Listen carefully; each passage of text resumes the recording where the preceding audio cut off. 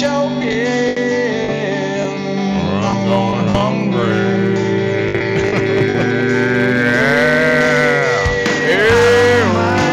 Stealing bread from the mouths of decadence. You know nothing about this, do you? I don't. I mean, I know who it is. Like, Who do you think it is? sounds like Pearl Jam. That is any better singing? Yeah. This is actually before Pearl Jam debut, though. Oh, it's better by himself? It's better along with 2 other members of Pearl Jam, and then 3 members of Soundgarden before Soundgarden became Soundgarden. Okay. Along with Chris Cornell. Hey, you're a big Cornell guy. There's Cornell singing right there. You'll hear him in the background in a second. I like this. This is a group called Temple of the Dog. It came together after Andrew Wood passed away, the lead singer of Mother Love Bone. It was a tribute band to him.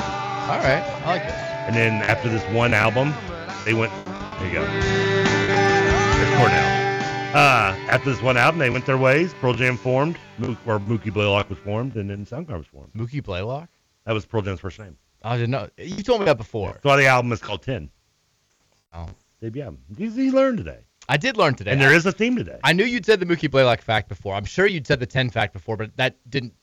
No synapses were firing there. That's a good fact. I like that. And there's a theme today. I'm somewhat giving it away, but you can figure it out later. If it makes you feel better, I have not caught on, so that's fine. That's all right. Now all my teachers all felt Wagner talking to me. Exactly. Welcome back in, Rutherford Show, Friday edition. Hopefully you're staying safe from no weather right now, but we'll see if it picks up at all. 502-414-1450 is the Thornton text line. If you missed it yesterday, I came in here, I was not feeling great. I'm like, this is going to have to be a TK heavy show, and boy, did Trevor deliver. We talked pretty much sports for the first hour. We talked about the women's basketball team. We talked about the men's team being locked into the 15 seed for next week, some general college basketball stuff. And in the second hour, you start with I got a question for you. And sometimes that can be, it's like a 30-second, I'm like, this is the dumbest thing I've ever heard. Let's move on. Yeah. Sometimes it can wind up dominating the rest of the show. It has. In either way, I think you get a little nervous when I get excited. Preference the next sentence. More excited than nervous. It's like 80-20. Yesterday was a ladder situation where you asked a question and nobody could move past it. It ended up dominating the rest of the show. And the question was whether or not it was normal to, in one sitting, consume 3 pounds of grapes, which is what happened to you. You've had your own health issues. You had the colitis / colitis. You've had to change your diet a little bit. I wouldn't have to, but I've chosen to. You've chosen to. You've made I like that the win.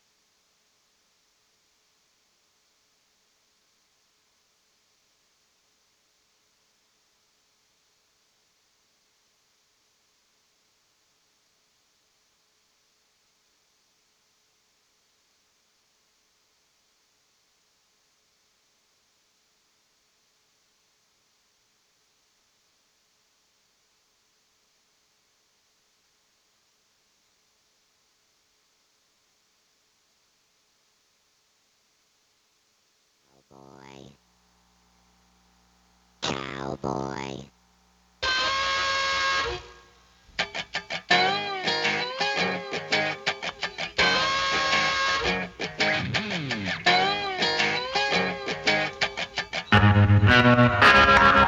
Well, I'm packing up my game and I'm back on air. They couldn't take us off even with no electricity. It'd be so much better if we didn't have to cut it after the very first line. I gotta find we got to find some sort of edit. Is there a radio edit? Even radio edit would probably be a little more risque for what we're probably having to limit to a little bit. We are back here on 1450 and 96.1 The Big X. If you missed it right before we went to air, I think the last thing that we got to say was lights flickering here, and then it went off air. If we had died, they would have played that clip a million times. It would be like we might have gone viral. It would be like the last words of the haunting final words of Mike Rutherford and Trevor Kelsey, smashed to death inside a blue trailer behind Evangel Christian. It's like what's that? Oh, flickering lights here. It's like, what were they talking about just before then? How one of them ate 3 pounds of grapes the night before. Like God smited us or something. Like, you eat 33 pounds of grapes. I mean, I would have been collateral damage, and I'm like, I didn't. I'm not eating anything. I'm not going down for your sins. Eating 3 pounds of grapes is not a sin. I was gonna say, if that's the one sin that knocks me out, I'm gonna be really upset. I'm like, seriously? That's where you drew the line? Yeah.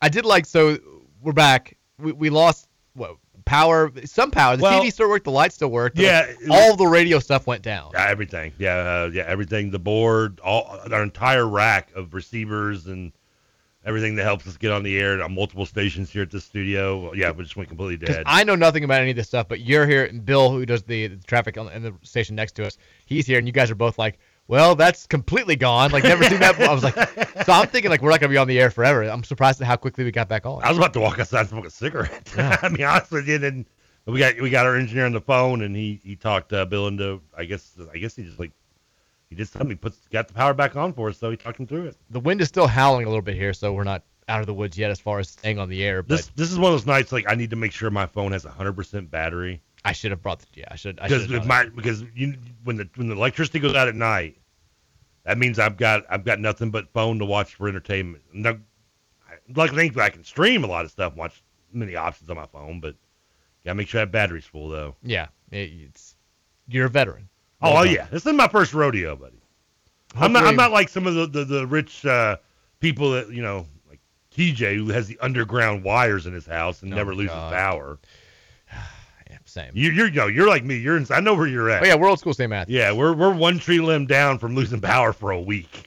There was just according to Mark Weinberg from WDRB, there was just a 71 mile per hour wind that was measured in Louisville. So it's not bad. It's gusty out there.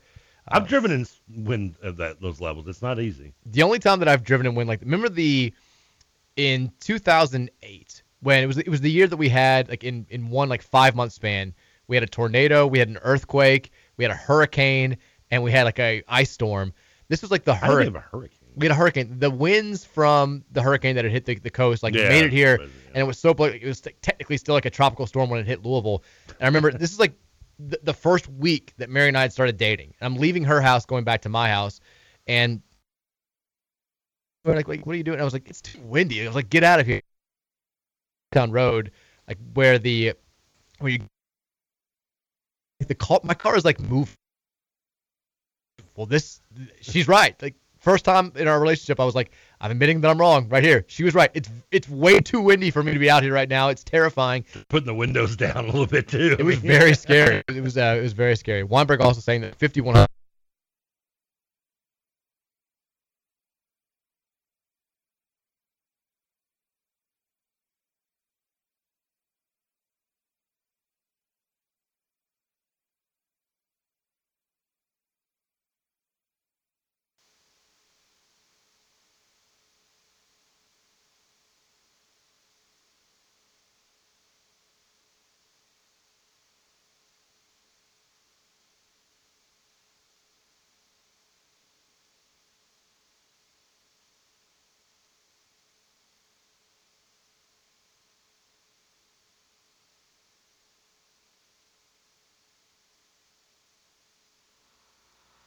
Cowboy.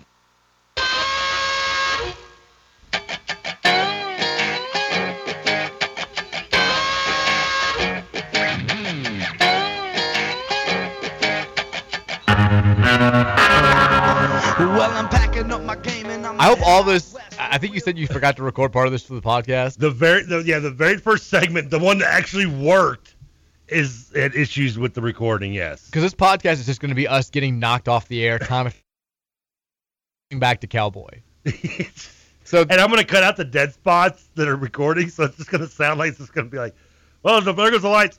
Cowboy. The last time I'm like, the lights flickered again. You're like, I gotta give the last word. I want to change my last sentence, and then we got knocked off the air, which was great. I don't know if anybody was even listening, because I don't know if people know that we're back on the air, but we're back. I was about to say, I feel like your boy in Almost Famous, like, I dig radio. So apparently, I guess we have a tweet. So the first time our last words were, little lights flickering here. Card78 on Twitter says, your last words the second time were about how Mary was right, which is not how I want to go out. I don't even remember what we were talking about. Grapes? Oh, we're talking about God the smiting wind. us for eating grapes. No, it's driving back from her house in the wind. She's like, it's too windy to drive. Oh, and I was yeah. like, too windy. Like, get out of my face. And it was a hurricane wind, so it was blowing my car. I'm like, yep, she was right. And the lights flickered again, and then you were like, We're taking my last sentence. They cut off. We lost the full power here at that time. For a moment, yeah. And now we got the generator fired up. I think it's loud. It is very loud. The wind is still howling a little bit here. It looks better than it did.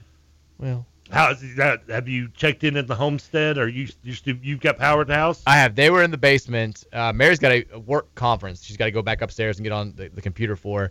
But the light just flickered a few times there. But so far, they're holding strong. I don't have a basement. My the hallway bathroom. It's the only room with no windows. I remember when, our first house, we always would go to the bathroom and The use hallway mattress bathroom, out. yeah. Yeah.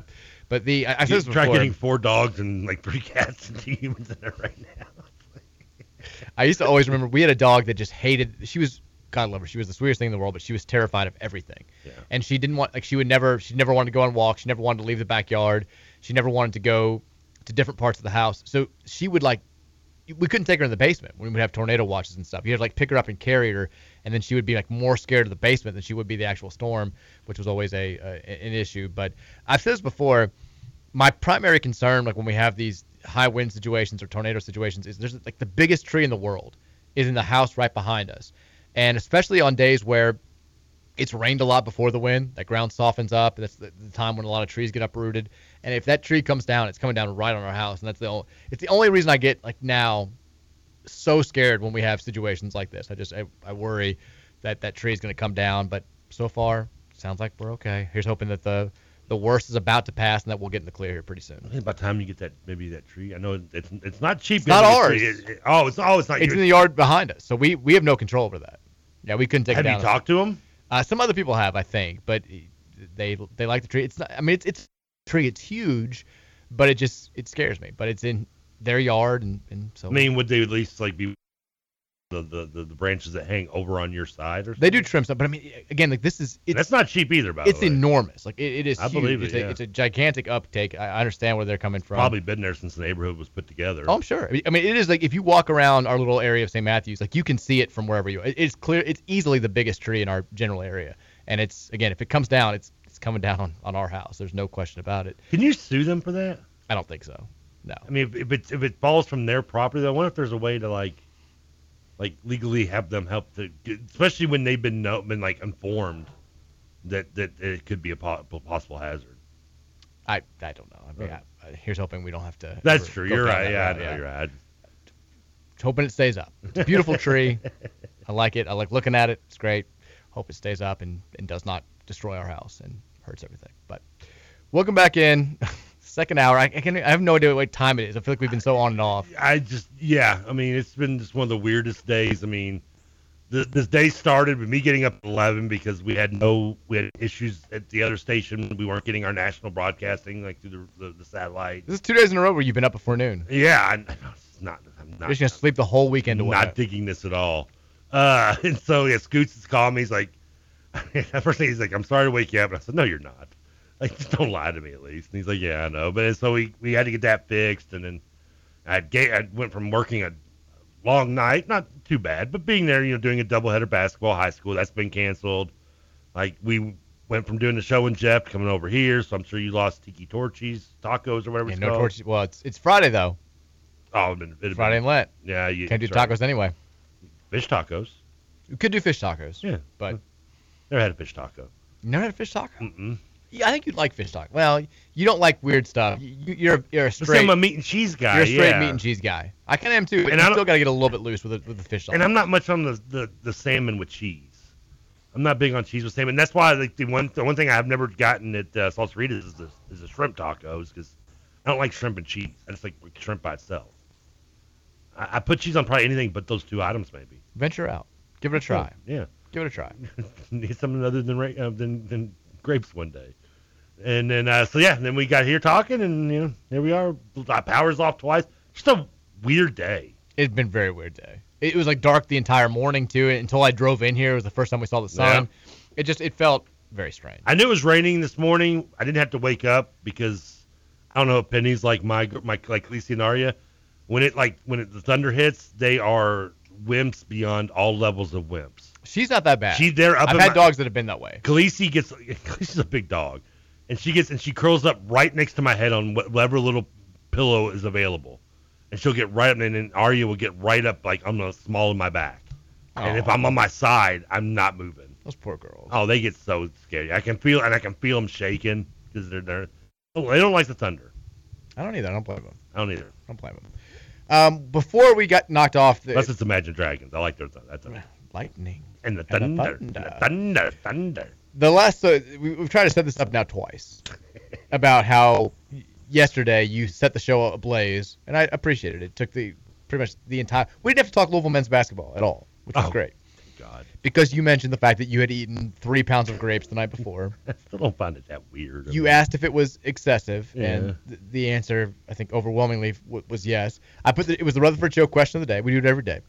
885 votes came in.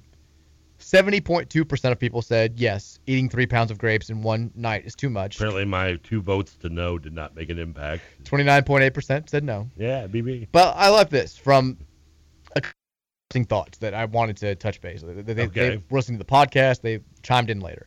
Nick Heiser, former U of L great tight end, Sugar Bowl champion from St. X, said this. Fun fact. Grapes are used by some competitive eaters to practice or stretch their stomachs out before events. Okay. I don't know how I feel walking around with that information in my arsenal, but I felt obligated to share is what he said. So you weren't overeating or snacking. You were training. I like it. You were training. First time I've showed up to practice since sophomore year of high school. If that guy at that restaurant who cheated to beat you in that eating contest, if you had a Seinfeld-esque, 20 years later rematch, I think you would destroy him. Man, bring it. His little steroid breadsticks. I think you'd roll him. No questions asked. Yeah, Brian, I'm talking about you. There was another guy, I can't remember his name. We used to call him Dirtball. I don't remember his real name, though. Almost everybody talked about the most common response that we got was about how you would have to go crap yourself afterwards. And I don't know, I didn't know grapes were like a diuretic. I didn't either. I've never heard, I know prunes, I know other things, but I never heard about grapes getting the bowel movements going. And see, I'm going to call a little BS on this because, not to be too explicit, I'm usually at least a one dump a day, more often than not. Which is amazing because of the amount of cheese I eat. You think I wouldn't, but I am. And almost always it's like clockwork. I'll get up, have to pee a little bit a couple times a night. Once you get over 40, you'll be doing it 2 people. And I've been doing it for years. And one of the first things, I get up at 1:30, I'm going to, take the Browns to the Super Bowl. And so after the night of the grapes, I didn't. I didn't do anything all night last night. So after I got off phone with Scoots around 11:30 today, it hit me.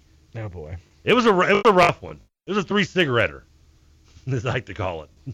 By the way, I'm just feeling the generator is shaking this entire. Oh, it's so loud. I'm feeling my laptop and it's vibrating. It's a super strange feeling. So maybe the grapes were just late reacting for me, but is it a delayed diuretic? It could be because it didn't. Yeah. Okay. And you gotta remember, I'd had nachos and some tacos the night before as well before I ate the grapes, so you think I would have been ready to go. Yeah, everybody was just basically saying bowels, and then there was the one person who was like, yes for mortal men, but not for Trevor. I think I liked that one. I think you did. And the people. There's worse things I could eat 3 pounds of, right? Oh, for sure. It's a baby step in the right direction. It's just the next step is moderation. Would it be worse to eat 3 pounds of shrimp? Yeah. Sounds good, actually.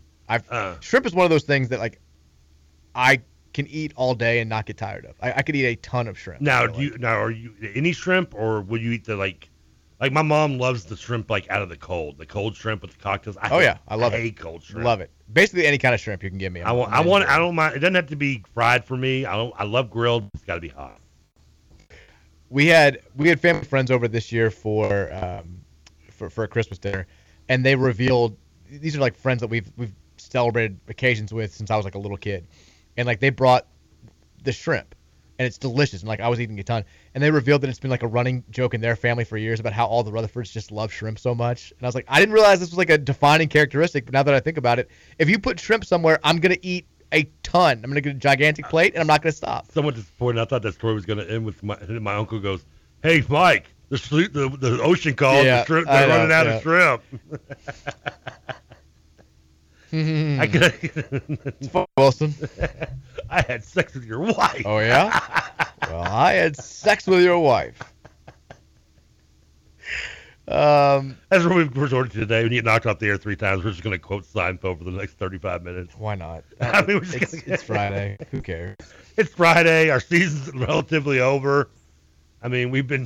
Which would you rather us do? I think we've been hit by lightning twice. Which would you rather us do for the next hour and 50 minutes? Earnestly preview the Louisville Virginia game, or just talk about Seinfeld? Just chronologically reference Seinfeld. Even the people who are too young to have experienced Seinfeld, I think, would answer Seinfeld at this point. People who don't even like Seinfeld would answer Seinfeld. Yeah, we're not going to do that. But Do you think you think it'd be easier to eat 3 pounds of shrimp? What other foods could you eat 3 pounds of? You can eat 3 pounds of shrimp. We've established I can do it with grapes. I mean, it'd be tough for anything. Like it can't be anything bread oriented because that Bread will fill you up. Yeah, it would fill you up completely. I've learned that by again steroid bread. I kind of feel like pork nachos I can house. Pork nachos. That's just a random pull. I love pork nachos. Also, chili cheese dip. I eat a lot of queso. I could eat. I mean, but queso's so heavy, it's probably 3 pounds would. I don't know. I used to, and I don't think I can do this anymore, but I used to, in my growing college days, and I say growing not like naturally, but I was just expanding outwardly. I still am. I would get a whole thing of Skyline chili. I'd grab a whole slab of cream cheese. Ugh. I'd heat them up together. I would put shredded cheese on top of it. I'd get like a bag of chips. I could eat that entire thing. Oh, Skyline chili it was a and meal. sour cream? Not cream cheese. Oh, cream cheese, either or. Both are just as equally Chili disgusting. cheese dip. It's incredible. It's so good. You're a Skyline chili fan, right? I am. I like Skyline. I don't think we can be friends anymore. I like Skyline. I like, what's the other one? Dog food? Whatever the other Alpo? one is. Delicious. So good. Nothing is more. So easy to hate on Skyline chili. The only thing more disgusting than the city of Cincinnati is the chili they Gold serve. Star. Gold Star is the other one. I may have had Gold Star. I don't remember them. Yeah. I think I've bought in their like stuff. It's the same basically. Yeah. Well, it's the same as Skyline pretty much. Ugh. No, I'm a Hormel guy in the can. Skyline. So I mean, I like the shredded cheese, which is why they give you so much of it because the chili sucks. Plus, chili it's not chili; it's on noodles. That doesn't count. Well, you can get it without noodles. Put it on a coney. No. Just the cheese and meat. And also the stuff that I'm getting in the can doesn't have noodles. So there you go. That's true. So Are you a it's not chili with noodles guy, or can chili have noodles? Chili can have noodles. Absolutely can. Mary makes chili with noodles. My mom makes chili with noodles. Both delicious. I feel like these are conversations we should have had before we started the show. I was a judge for a chili cook-off like 3 or 4 years ago. Really? Yeah. I don't think you was. I disagree. They said I was the best they'd ever had. The fact that you accept noodles in your chili and you like Skyline, they said automatically disqualifies you from nobody being a judge. in the history of this contest has ever had a palate so refined as yours, Mr. Rutherford. They got down. They gave me a medal. It said Chili Master. It was incredible. I picked the winner. They carried me down. What road was it? Frankfurt Avenue. They carried me down Frankfurt Avenue afterwards.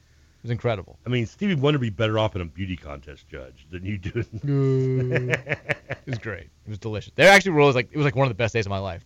Some of these chilies were incredible. I was like, and they would, if you liked it, they would give you, here, just take like a little can. I'm like, hell yeah! I had like 5 chilies that I brought home. It was incredible. Terrific. That was actually part of his wedding speech. He's like, day ranks only behind my chili day. It was top 5. It's top 5. It's like national championship, chili day, birth of my kids, second chili day, wedding. Just barely cracking the top 5. Hey, yeah, let's take some text. Why not? All right. 502-414-1450. We have a couple people confirming if we're alive or not. Pretty much. I've got a couple of college basketball thoughts to get to a little bit later. We can do that, but right now, I mean, we're trying to stay on the air. I'm pretty much, yeah. I'm not even really. We may just end the show at 5. Who cares? I'm not even going to concentrate on what's going on in the future. Texture says, this is I think a KRC text, but it came in at 1 o'clock. We're going to read it because it's featuring your PFF. I think Bill's giving up on Why that. do I feel like Ryan Lemon is the main person who causes a problem for KSR? He says stuff that Matt and KSR take the backlash. I'm not hard to. I mean, I can't see Ryan saying anything that wasn't self-approved by Matt to begin with. Like and I don't listen to KSR, so we've got no friend. I haven't listened to KSR in a long time. So and listen, I'm sure Ryan's a nice guy. They don't know. It's all Roush. Roush is the guy who's the backlash. Roush is out there saying crazy bleep 24 hours a day, and it just falls back on Matt. I mean, Shannon's the heel in wrestling. How do we know he's not a heel on the radio, too? Can we just throw Roush under the bus every time there's some sort of media issue with UK? Like, Cal's pissed about something. If Roush would just toe the company line a little bit. UK media, I don't think I'm going to blame him for the power outage this year. He's ruining it. He did go to Indianapolis. Yeah. Conspicuously enough. Nice alibi. Is that Clark Kent? Texas says, after the disaster that the men's team has been since Patino left, I'm terrified about what will happen to the women's team when Walls leaves, especially since we hadn't had any success before he arrived. I mean, it's a fair point. I mean, I think that there should be some concern with baseball, too, whenever Dan McDonnell chooses to. I think you're always concerned when you have a program that was something just relatively mediocre and then had an astronomical rise under the direction of one head coach and has remained so over like multiple decades.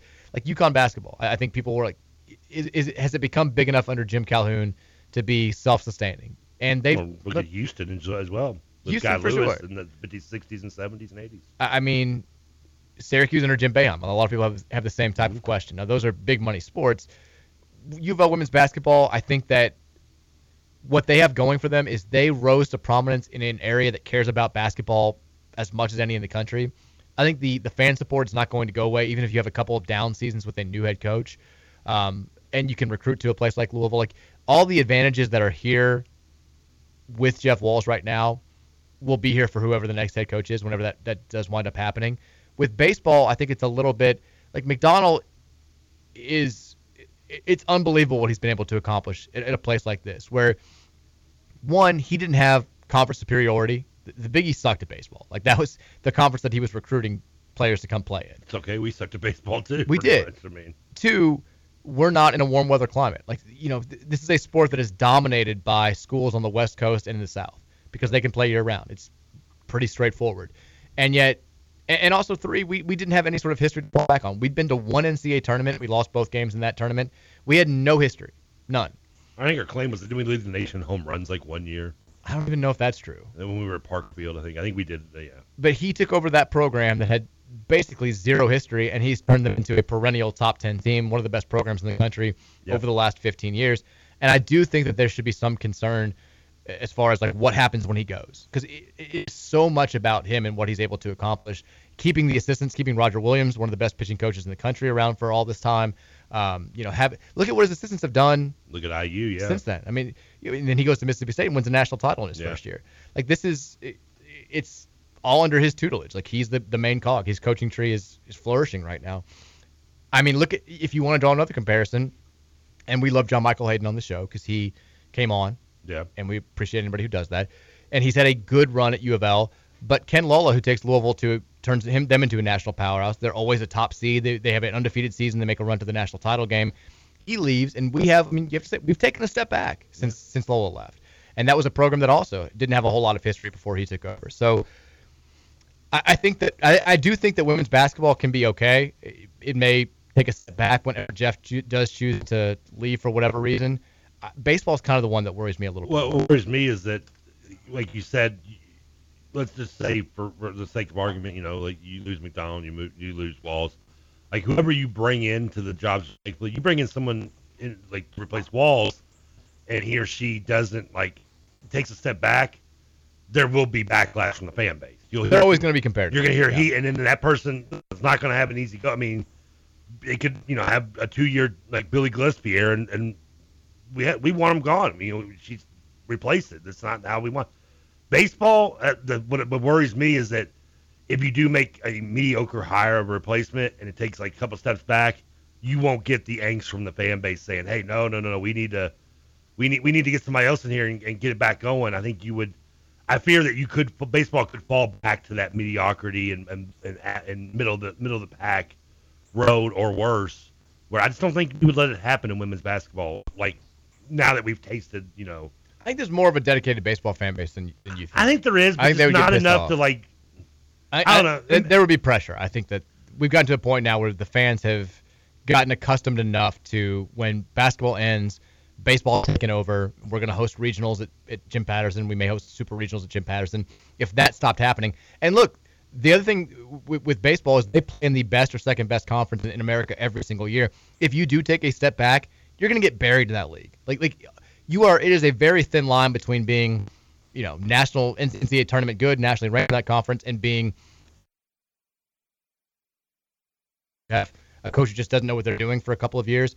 You're going to be like, you're not going to be able to hide it like you could in the Big East or CUSA back in the day. But if you have it'll be tough. If you have back-to-back mediocre seasons of baseball, I just don't see wouldn't have the same heat you would have if you had back-to-back mediocre seasons in women's basketball following the departure of our two great coaches. I disagree a little bit. I think there'd be more than you're right, but I mean, I think there'd be more than you think. I think there's become a new like more people go to women's basketball is more well attended. I think has more dedicated followers than baseball. Which is why I don't think there would be much. But there's still I think enough baseball diehards that if we went from being every year NCAA tournament, every year top 15, every year top 10 to like just an afterthought, people would get pissed and they'd express it. And especially when now, I agree there would be some. I just don't know if it'd be enough. The athletic department has now invested so much in the baseball program as well. They built Jim Patterson. They've improved Jim Patterson. Hitting cage and workout room and facility that's just for baseball right there at Jim Patterson. Like they're gonna want to see results too. And I think if Josh Hurd had to hire somebody in the next couple of years, God forbid if McDonald chose to step away, which I don't think is happening anytime soon. I hope not as well. I think he would. Until he wins his fourth straight title. He'd hold that coach to a high standard. I think that's yeah. I'd hope you're right. I hope I'm wrong. I just fear I'm not. And you might be right. I don't know, but I think people would get upset. Texas HVL may be the most gangster player, Louisville, male or female, that we've ever had at U of L. She definitely is. She's very, very competitive. I like her dad too is very animated in the crowd today. I mean, let's be real. She cussed on national TV last year after we locked up a berth in the Final Four. Talking about Kobe, yeah. She said, "Go win this bleep." And then she also like the camera caught her telling her parents like, "I'm gonna win this bleep. I'm gonna win it." And we didn't, but it was I enjoyed the confidence. Texas, let's fundraise to clone Jeff Wall so we can just coach both teams. I love that guy. Wall's the man. I love how disappointed he was going into halftime too, because they did kind of. They let down their guard at the end of the first half. They let Wake Forest go on an 8-0 run to make it a 10-point game, and he was just like, "It's the same we've been seeing all season long. Like they get lazy. They he was not going to have it. But he was complimentary of HVL and the way that she had played. How could you not be? 17 points in the first quarter after scoring. She led. She's only a junior, right? She's only a junior. Sometimes. She led Wake Forest 17-12 after the first quarter all by herself, which was impressive. Hopefully, then just. Let it all out in one game, though. We got to save some of that juice for Notre Dame. Is it Notre Dame, by the way? Let's check in. Last I saw, it is a final score. Notre Dame has advanced 66-60 over NC State. So it will be good. I want to play Notre Dame again. I do too. It'll be round 3 between Notre Dame and Louisville tomorrow at noon in the ACC tournament semifinals. At noon. Yeah, it's early for you. What? I can't whistle the. There you go. Thank you. By the way, Notre Dame star Olivia Miles, who hit the buzzer beater against us the first time and got hurt the second time, did not play today against NC State. So precaution for have her ready for our game, maybe. We'll see. We'll see what happens tomorrow. We'll see what her availability is like. But the Sonia Citron woman who killed us. After Miles went down the last meeting, she had 28 points today. So she's really stepped up. And I'm going to assume if they're not playing Miles today, then they're not going to play her tomorrow. It seems like this is going to be holding out for the NCAA tournament. Well, they better hope they don't have to get a good draw because we're about to knock them out tomorrow. Yeah, I mean, I don't care. With Miles, without Miles, with Luke Herringody, without Luke Herringody, I want to beat them. We need to take them down. We owe them at least one. We had them beat both times. The first one the first one felt stolen. We had some crap calls go against us. The second one, we let them come back and take the game away from us. As to quote the famous Rob Jones on a late Saturday night at the TV studio ready to film the Renshaw Show, watching Louisville play Notre Dame in an overtime game, and Herringody dunked, and Rob ran up to the TV like he was like about to mug it and goes, "You want war, Luke? You want war? We're going to war." Nobody has any idea what you're talking about. I'm talking to Notre Dame tomorrow. Okay. You want war? Rob Jones, he knows. Renshaw knows. There you go. Chip Cosby was there. Texas, did Trevor ask if you have to count the words after writing something? He did. That happened. Okay, I'm sorry I'm not Mr. Computer Illiterate, okay? Like, I remember having to actually write things, like getting an assignment in class and writing it by hand on paper and having to count the words. And when you had to go, like 50 words? You had to stay after class and 20 write. words? Huh? 20-word assignment? No, but like when you get in trouble and you had to stay in, sometimes in ISEP you had to write like a 1,000-word apology, 1,000 words explaining why you're sorry. You didn't have ISAP though. I don't know what I spent most of my detention? It's in school suspension. Oh, it's like we had Jug. In ISAP, if you had to go, you either there were all day, which I spent most of my 7th grade and 8th grade year there, and then or if you were like tardy for class, you had to go spend that hour in ISAP. If you didn't get there before the second bell. Mm. So that's and you just sat there and you just sat in quiet. Yeah, and then do another. Westport we had cubicles, so it was easier to kind of sleep. But at Wagner we didn't. But it helped that the ISAP teacher was a friend of mine my sophomore year. Texas says, I'm an 8th grade science teacher. Listening to Trevor's total inability to understand what sugar is made me sad. Why did he think that fruits tasted sweet? I'm at a loss. Well, I thought they were natural though. Texas says, great Poppin' Daddy ain't getting that EMU money back. A good swing band name, right? Great Poppin' Daddy. Great Poppin' Daddy. The Great Poppin' Daddies. Texas says, in regards to TJ's, this is a KRC text. Plumley Bro number 1. He's a teacher. In regards to TJ's IG in the water park, did you all know if TJ stayed at the Great Wolf Lodge in Colorado? Man, Great Wolf Lodge is a big deal for kids these days. Is it? I know he said he said something about a water park. It's like indoor water park that he was going to. I'm sure it's Great Wolf Lodge then. The only thing that I hear about all my friends that have taken their kids to Great Wolf Lodge is it's an interesting cast of characters there. Basically, they're like, it'll make you feel way better about yourself. Like he said it was outside Denver too. It was like an hour outside. There's one relatively close to here. I think it's in northern Kentucky or Cincinnati. But one of my buddies is like, I had the hottest wife there by a wide margin. I've never felt better about my life than when I went to Great Wolf Lodge. Part of me wants to see your buddy's wife to see if they can help get a picture of the story. But it's an indoor water park. Pretty much, yeah. That'd be awesome. I think I want to go. You think would it be better for me to go to it by myself? When the kids get old enough, we'll take you. I don't want to take the kids. I just want to go with me. You can go off on your own, but you can go with us if you want to. Like you would. It's like an Opryland for kids. It's like an Opryland. Well, that's what Opryland was for to begin with, wasn't That's it? a water park. Okay. But you stay there. You stay like at the lodge actually, but you walk outside and you're boom. It's a total money grab, but kids like it, so.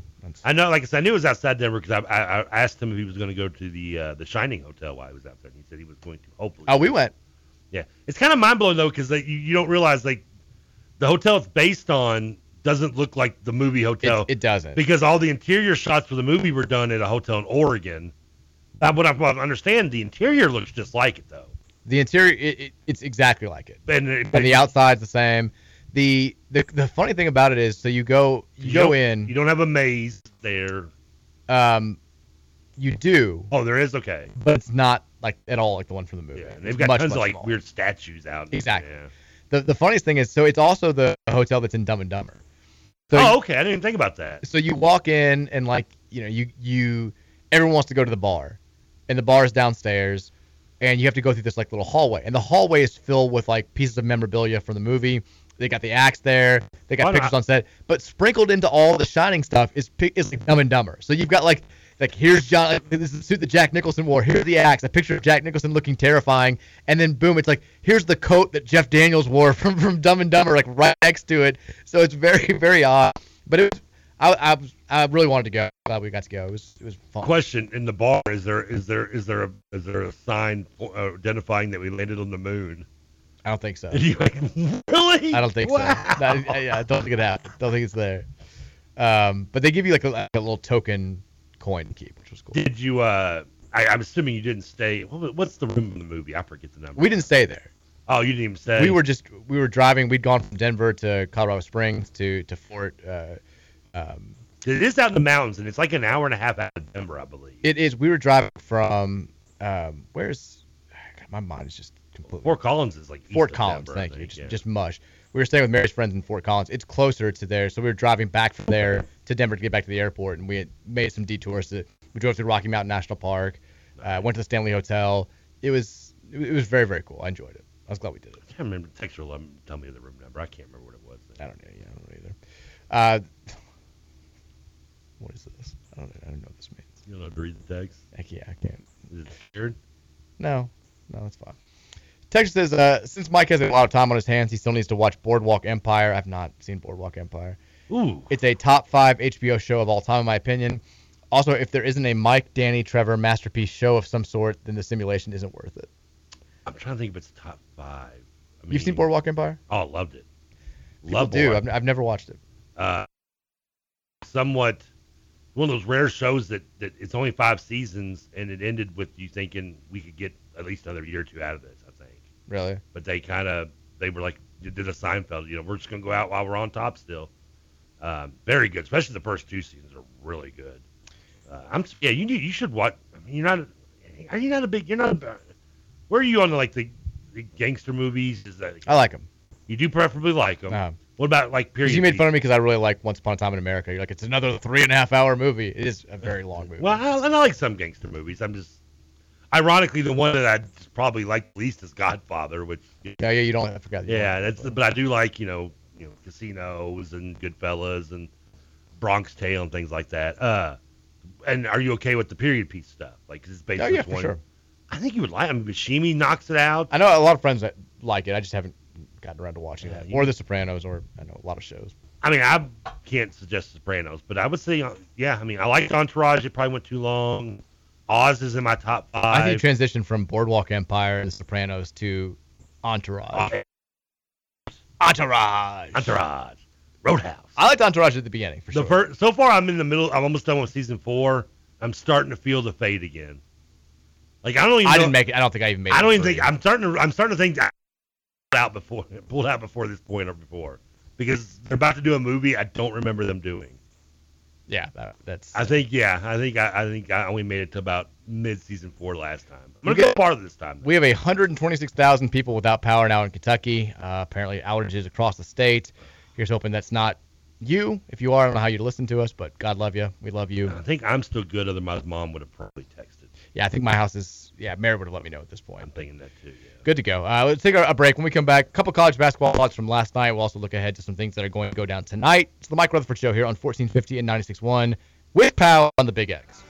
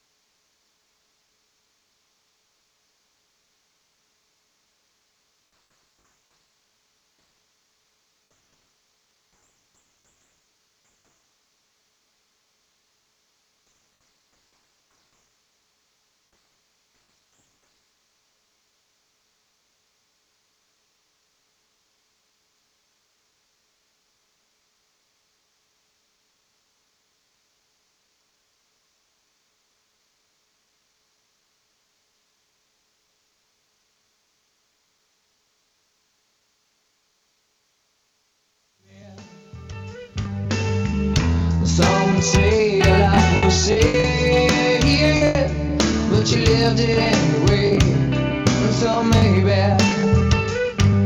your friends will stand around and watch you crumble as you fall into the ground.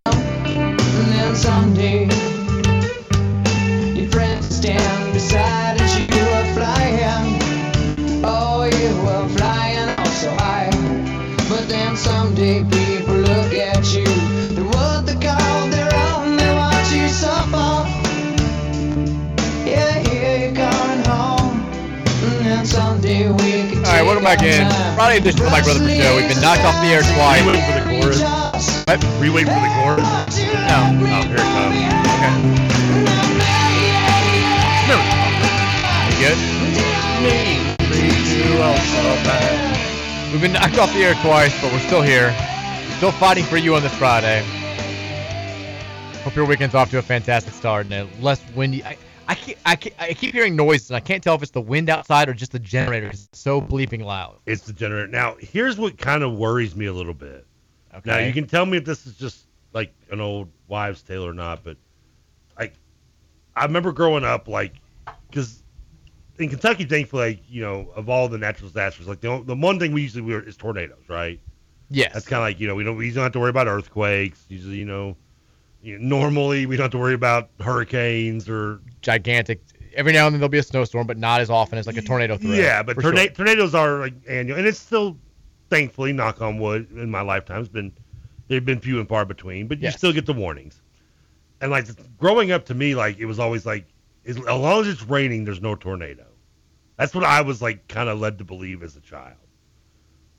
And so when I look out and I hear the wind and I see zero rain at all, that does make me worry a little bit. I know it's now is that a true fact or is that just a wives' tale? I heard the same thing growing. I think that's right, but I also heard before a storm arrives, if the sun comes out, that's bad. Before the big storm line comes, the sun comes out. The other thing that I remember hearing as a kid was the sound of a tornado sounds like a train coming. I learned that from Twister though. Is that what they said? I think maybe so, that's yeah. where that came from. I do remember the hearing rain that. Because in the rain when it rains during one of their Twisters in the movie. Now, I'm not fighting against Bill Pullman's accuracy in his film career, but It was a documentary basically. it's pretty much. But because I saw him say this, I don't know. I just didn't know if that was a true fact or not, or maybe it was just something maybe my mom told me that her mom told her, and yada. And I heard the same thing. Okay, so I wasn't alone in that. Tornadoes are associated with a powerful updraft, so rain does not fall in or next to a tornado. Very large hail, however, does fall in the immediate area of the tornado. I knew that's the other thing. So we see hail coming. So we need rain right now. We want to see some rainfall, make us feel a little more cozy. I kind of think we're supposed to be out of the worst window. I think the storm. Okay. Originally, I know they said it was 240 to 430 was the toughest part. I don't have my Doppler up, so. What's Weinberg saying? What's He's my new guy. That's his Twitter handle, by the way. What Weinberg Let's says. see. 977.5 MB pressure measured in Louisville. That is an all-time record low pressure ever measured in the city. A what measurement? I don't know. I don't know what that means. Also, nearly 42,000 without power in Louisville. He says fair to say that these winds were elite. Not sure that that's the word I'd be looking for. But I mean, technically it does make sense. Be elite. Classic FTC speed. He says, mark me down as one that will be doing damage cleanup around the house this weekend. Ooh. I hope not. I mean, like I said, knock on wood, I think I'm good. I haven't heard anything. I haven't heard anything either, which hopefully we're okay there. Anyway, we're persevering here. Yeah, we're getting through it. If you I tell you what, you're a little worried, maybe your power's out, you go get that radio with the batteries in it. We're here still for have you. one. We're here for you. Put it on, maybe crank one up that has a little sidearm on it or something. Get it going. If you have to go in the basement or the bathroom with no windows, don't worry about the weather stuff. Just tune on. We got you covered. Tune in to us, and we will entertain you. What could be your last days? You're damn right. Did you see last night? I know you weren't. I was very much in on the Detroit Youngsters drama. I'd completely forgotten about it. I was any of the big games on national TV. I was ignoring them. I was firing up ESPN Plus. I was ready for it. I don't know why. I brought it up on the show, and I don't know why I just completely brain farted on it when I left here. So, Antoine Davis, who's played at Detroit fifth season, to be fair, he was 26 points shy of breaking Pistol Pete Maravich's all-time NCAA scoring record. And the fact that it came up in a conference tournament game is not because this is the Horizon League. It's a one-bid league. This is everything. The conference tournament is everything. So you've got the dual drama of Detroit trying to upset the number one overall seed in their tournament, and Davis trying to break Pistol Pete's seemingly unbreakable record. And it was an odd the game was weird because Davis was playing really poorly, but Detroit was dominating. So you were like, the most unlikely scenario here might be playing out where Davis doesn't break the record, but he gets another opportunity because they go ahead and they beat Youngstown State. The game goes on. Davis starts playing a little bit better, and then Youngstown State, as top seeds tend to do in these smaller tournaments, takes control late in the second half. It gets there's actually the drama was, it looked like it was going to end kind of relatively dramaless. Davis was 5 points behind the record. Youngstown State was up by 5. He was missing everything down the stretch. He was getting decent looks. He was just, I don't know if it was him trying to save the team or him trying to get the record, but he was taking bad shots and just not connecting on anything. But Youngstown State, I'm amazed he only took 24 shots. I thought he would take like 40. he was, yeah, at the end, he was definitely trying. I don't know. 8 of those in the last 30 seconds. Yeah, I don't know if that's because he's the team's best player and that was their best shot, but he was definitely letting it fly at the end of the game. But Youngstown State has total control, and you're like, oh, he's not going to get the record, and they're going to lose. This sucks. And this has been like a fiery game. They've been getting into it with the crowd. The Youngstown State players have been getting into it with the Detroit bench. And Youngstown State, they get a technical. And you're like, ooh, oh my God. So Davis comes down. He hits 2 free throws to get within 3 points of tying the record, 4 points of breaking it, and also gets Detroit within 3 points of tying Youngstown State. So high drama there. Youngstown State ends up making a couple free throws. Detroit misses a shot. The game's basically over. Detroit gets one last possession, though. Davis needs a 3 to tie Pistol Pete. Doesn't help him win the game. But at the buzzer, he goes up, misses the shot. He finishes the game 7 of 26 from the field, 4 of 16 from 3, 22 points, 3 points shy of Pistol Pete. And his team loses to Youngstown State by 5. After the game, the Youngstown State fans start throwing trash at him. He throws it back into the crowd and then complains on Twitter about how they're the worst fans he's ever dealt with. Apparently, Mike Davis is like yelling at the Horizon League commissioner because he's like, Mike Davis will fight somebody on the court. Davis during the game is like, he's like, they're throwing stuff at my kids. Like, get the fans under control. It was a contentious night all across college basketball. But that was kind of. It was kind of a bummer. Does Youngstown State have like a secret passion for Pistol Pete and want his record to stay? I don't know. I never saw such an angry penguin group in my entire life. I mean, I thought penguins were naturally kind and jolly, right? But I love the scroll on ESPN, which is tracking the record. They have this little thing where they're like, Davis comes up 3 points shy of Maravich's record, and then adds in behind it, Detroit Mercy is, however, CBI eligible. Which is funny because everybody is CBI eligible. The Titans, I think, are like 11-19. They've got a losing record. They're a bad team. Yeah, I know they lose record. We looked it up there. They did have a losing record. But the CBI comes out today. They're run by the Gazelle Group, who puts on the Gotham Classic that we've played in a couple times, and the other big tournament, the Barclays Center. It's group. They run the CBI, and Rick Giles, who's the leader, he tells ESPN that the organization is, quote, evaluating Detroit Mercy as a possible participant, which would allow Davis to break the record. And I'm sitting here in and I'm layman's terms, will this help us sell a few tickets or get ratings? And the answer to that question is, of course, because that right there, that statement that Rick Giles made is the most attention, the most press that the CBI has gotten in like 15 years. So that leads me to believe that, yeah, if you're getting more attention for anything else than you've done in the last 10 years for just debating whether or not to invite Detroit Mercy, you're probably going to go ahead and invite Detroit Mercy. Is the other, do they still do the CIT as well? They can't. They ended that. They ended that. CBI is the one that's still going. Okay. CIT is done. Well, dead. R.I.P. It's like asking a football guy. Do they still have the XFL and the USFL? They don't. That's pretty much what it is. I saw a crazy stat. So first of all, before we move on, how do you feel about? Because I said this yesterday. I said this is a disaster scenario.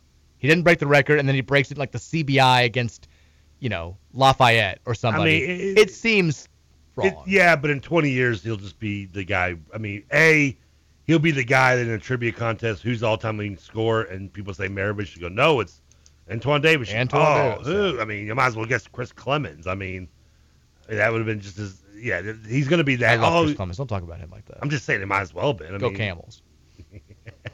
Sorry, my bad. I mean. Go the Rockets. It's a baller. So, I mean, he's just going to be that dude has it. That's just going to be who he is in life. But also in 20 years, when those that do remember him doing it, they're going to remember him playing, 5 years and more games. But they're not going to remember it took a wannabe postseason tournament, kind of fake postseason tournament to get him over the hump. No, they won't. Which is why if you're him, you do it. You do it, yeah. No questions asked. And although also, like, if the head coach didn't want the distraction, you might understand that. Might not be a concern here since the head coach is his dad. His dad's absolutely going to take a CBI invite if he gets it. Are you kidding me? Where I am torn, though, is, like, if you're Antoine Davis, I mean, I get getting this close to what is, in a way, immortality. Almost. For sure. Like, it has to be heartbreaking. But is it worth having to, like, go to a CBI game just to get it? I mean, Yes. mean, Because like what you just said is true. In 20 years, people will, diehard trivia people will remember that Antoine Davis is the all-time scoring leader. Because this record's not going to get broke if you don't have 5 years. No. I mean, Davis has been averaging 20 points, 23 points or more for 5 straight years. Yeah. That's how long it took to get somebody who could sniff this record. I mean, it could be, but it would never be. It's not going to happen. Here's if there's somebody who averages 40 points a game like Pistol Pete, they ain't staying in college for 4 years. No, here's the thing. Well, I was going to say it could happen, but it'd be at a school that would make Detroit Mercy look like UCLA. It's not happening. Like you couldn't see a kid staying 4 years at like. If they said 4 years, they'd have to average 35 a game. Well, maybe they're still not an NBA cal. I mean, Chris, the kid from Campbellsville played 4 years, didn't he? Here's a stat for you. Listen to this. So Pistol Pete Merritt, if you took the nation's top 83 single game scoring performances in the last 3 years, the 83 highest scoring performances of anybody, it would be 200 points short of Pistol Pete's 3-year total. The big question is getting that 5th year. That's the problem. Is that it's not going to happen? That's what I'm saying. I think you could have a chance of getting a guy averaging 20+ points a game at 4 years at a very small school, maybe. But again, but you'd have to almost have a 5th year to surpass Pistol doing it. That's what I'm saying. Davis has played 5 years. He's averaged more than 23 points for all of these 5 years, and he's still short of the record. You would need somebody averaging more than anybody has averaged over the last 20 seasons for 3 straight seasons to even be within, for 4 straight seasons, I mean, even to be within Maravich's realm. But I'm not going to say whoever they played in the CBI or CIT, whatever, is going to roll over for him, but I don't know. He just needs 4 points. To have to do it in that game, I kind of feel like it's kind of like on that same level of like, how Strahan actually doesn't have the sack record and doesn't deserve it because Brett Favre just fell down and gave him the record. Yeah, the it's got that kind of feel to it a little bit. Like if I went on a trivia contest and someone said to me, Trevor, for $1,000, who's the all-time sack? Who was the record for sacks this season? I'm saying Mark Gastineau, and you're going to have to prove me wrong because I won't believe it. Well, then you'd lose. I've won. He is the sack record. I mean, the trivia people holding the contest. Strahan is a fake. Did he not get another sack after that? No, that was it. That was the last one? It was the sack he needed. Maravich, of course, as anybody, every single boomer is letting you know, and some people our age will let you know, did it without a 3-point line, which is a great fact. Really? I know. I was posting about it last night. All these people were like, Maravich did it without. I'm like, I know. I'm aware. The line was 87. It wasn't like it was. Yeah. The top 83 single game performances over the last 3 years that Anderson was just laying out in that stat combined to make 452 made 3-pointers. So, quick trivia question. Top scoring game in the last 3 years. What do you think is the highest point total anybody scored in a game in college, Division I? 58 points. Close, 52. Okay. 52 points. Only happened one time. There's never been anybody who's gone, anybody else who's gone over 50. You've had 2 games of 48 points. Did it say who the 42 was? The 52? Yeah. I think it was Chris Clemens. Oh, okay, that makes sense. 4 of 46, 2 of 45, 3 of 44, 7 of 43, 13 of 42, 20 of 41, and 19 of 40. Those are the top 83 scoring performances games last 3 years. Add them all up, they're still 200 points shy of Maravich over 3 years. He's due from IU and had 36 in the last game, I think, the freshman guard. He did. And he scored that with tied the IU scoring record, I believe. Really? I'm surprised it's not higher. It was right up there, I think. Maybe it was freshman record. Maybe that's what it was. The one stat that you did throw out there. I mean, Maravich averaged 44.2 points per game, which is outrageous. Yeah. But he still took more shots in 3 years than Davis took in 5. Now, that's again without a 3-point line. Exactly, yeah. But half of Davis's were 3. He averaged 38 shots per game. If you're going to have anybody who sniffs this record, you're going to need, like you said, a guy who's a very good college player, but not NBA caliber, who just wants to stay in college for all 4 years. A 5'8", 5'9" guard. And he's going to have to shoot 40 times a game. Yeah. Good Lord, 40. It's just not happening. Like we rarely get. Like I want to look up the last few years. Like I wonder if that's a stat you could find. Like who led the NCAA shot attempts a game. I don't know, but I can tell you this: we haven't had a 30-point per game score in the last 12 seasons. Like nobody's averaged 30 points per game. I mean, I don't think many people have shot more than taking 30 shots a game on average. That's a lot of shots. The point is, this was a fluky circumstance with the extra COVID year. You're right. And if it doesn't happen, if they don't go to the CBI and the record doesn't get broken, it's not going to get broken.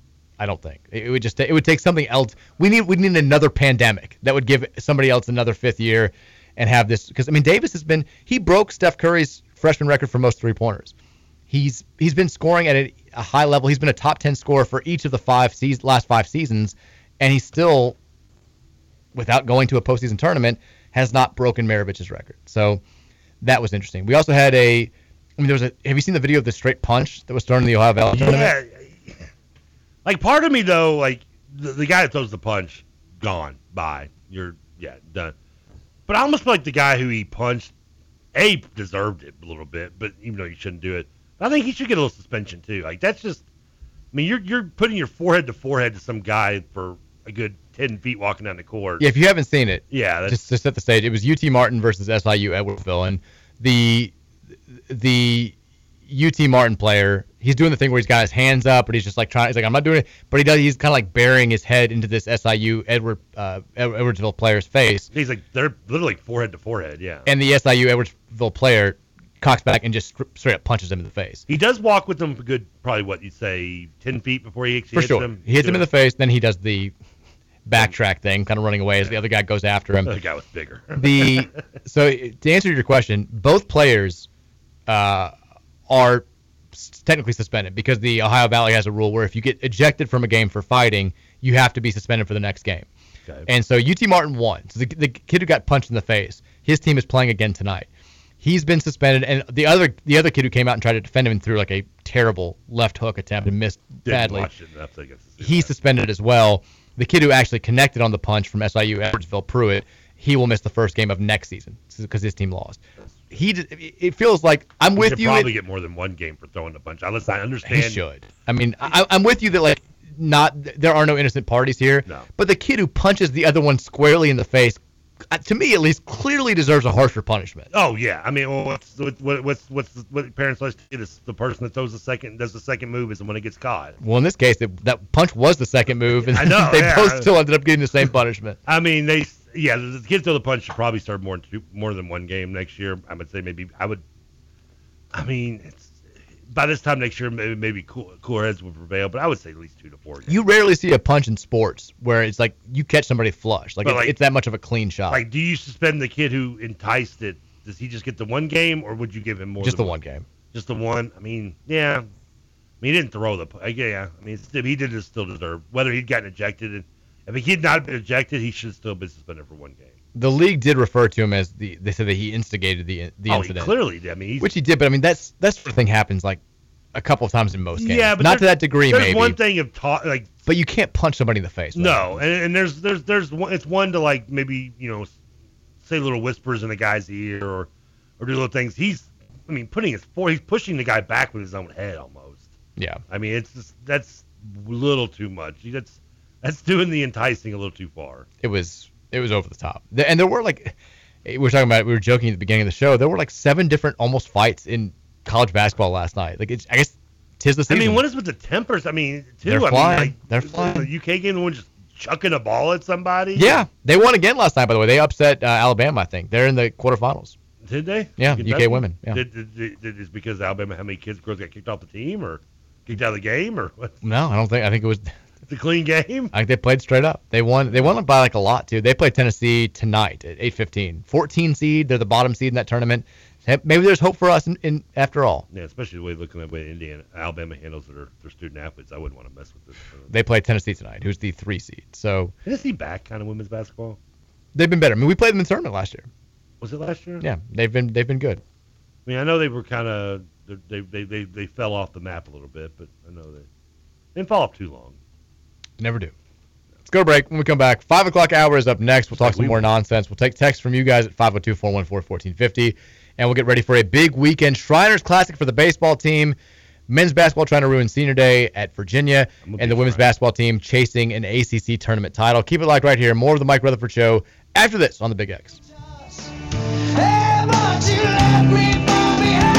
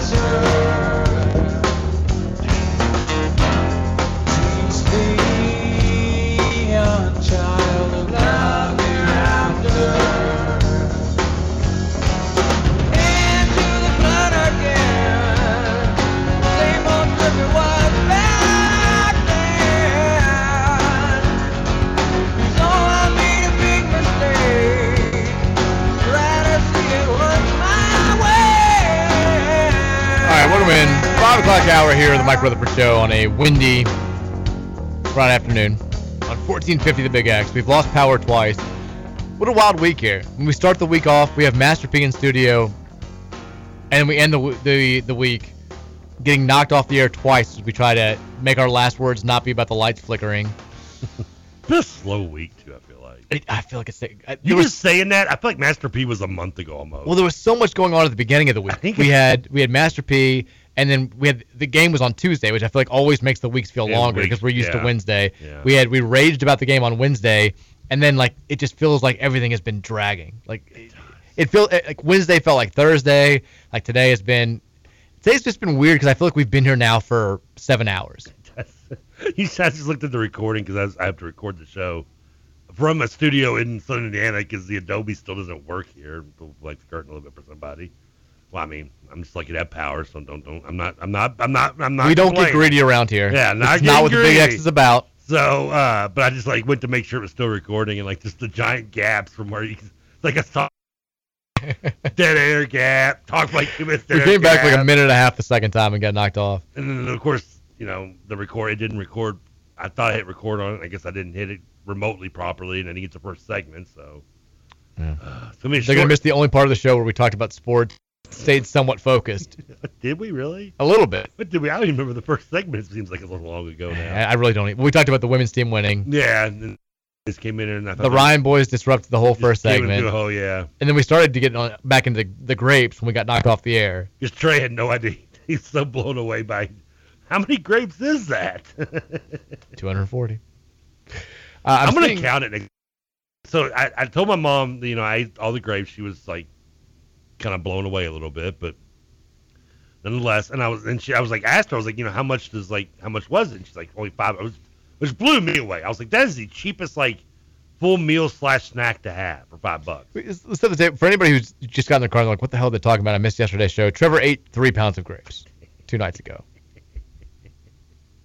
And now they're like, oh, well, that makes all sense. There you go, Trevor. That's what we're talking so about. It's only so like last night I'm like she's like, well, I guess I can go back to the store again. I'm like, okay. So I was like, here's a 20. Just pick up the grapes. She's like, do you want? So that would be 12 pounds of grapes. Good math right there. And I was like, I think I did it so fast too. It's like you're gonna like, what if the hell go bad? I was like, so we get 6 pounds of grapes, 6 pounds. The problem. Because I may not be able to eat 3 pounds of raisins on a regular night. Your mom's Lloyd Braun in this situation. Is that just me? Is that a lot of gum? It's a lot of grapes. So, but I mean, grapes stay good for a while, right? Like this is. Yeah, I mean. Like so okay, let's say about 12 pounds of grapes. Well, you're averaging 3 pounds a night. So yeah, but I'm not going. You're going to be fine for 4 days worth of grapes. I'm not going to eat 3 pounds all the time. Maybe only like 1.5 pounds or 2 pounds. So like I can they won't go bad if they're in there for like maybe a week and a half. You can make it a week. Oh, he's usually kind of pushing it. All right. As a family, which is pretty long for most. As the father of a family with kids that refuse to eat fruit these days, I can tell you exactly when expire. Our kids just stopped eating. Our kids they won't eat it. John will only eat Pop-Tarts now. Oh, I like Pop-Tarts. He was our good eater for so long, and now he just refuses to eat anything besides Pop-Tarts. You want to hear something weird? John, once again. Well, not out of the fridge, but room temperature. Like I don't put them in toasters. That's what he doesn't either. And I would always eat. He likes no icing either. Oh no, I eat that. What I would do is I'd eat all the way around the icing part, eat that first, and then eat the middle part. It's gross. Like you're gross. Strawberry Pop-Tarts are good. Like now I'm thinking about Pop-Tarts. Strawberry. I don't eat Pop-Tarts regularly anymore, but they like the brown cinnamon brown sugar, good which I don't like, but they like them. But they have to have no icing. I don't so we have to order them in bulk off of Amazon because nobody sells them without icing anymore. And for someone who buys his groceries on Amazon, that can be expensive. We've got like 36 packs of unfrosted cinnamon Pop-Tarts. I've had to buy stuff off Amazon. Like, it's hard to find like the cherry limeade Sunkist in some areas of this town. Like some places I have it some months, so I ordered a bunch of it off Amazon. This used to be a proper country. Can't find cherry limeade Sunkist anymore here. I mean, come on. We used to build things. That's a line from Pretty Woman. I don't think so. I built ships. Anyway. Were you going somewhere with that story? Not a clue. Okay, that's what I thought.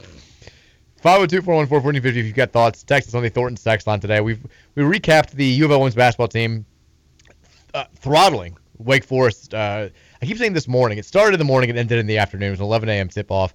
But the Cards, no trouble with the Demon Deacons. But it was still morning when it was over. Yeah, theoretically. Well, for you, not for anybody else. That was over for Wake Forest. They were done. Yeah, fair point. Yeah. Haley Van Lith comes out. She scores 17 points in the first quarter.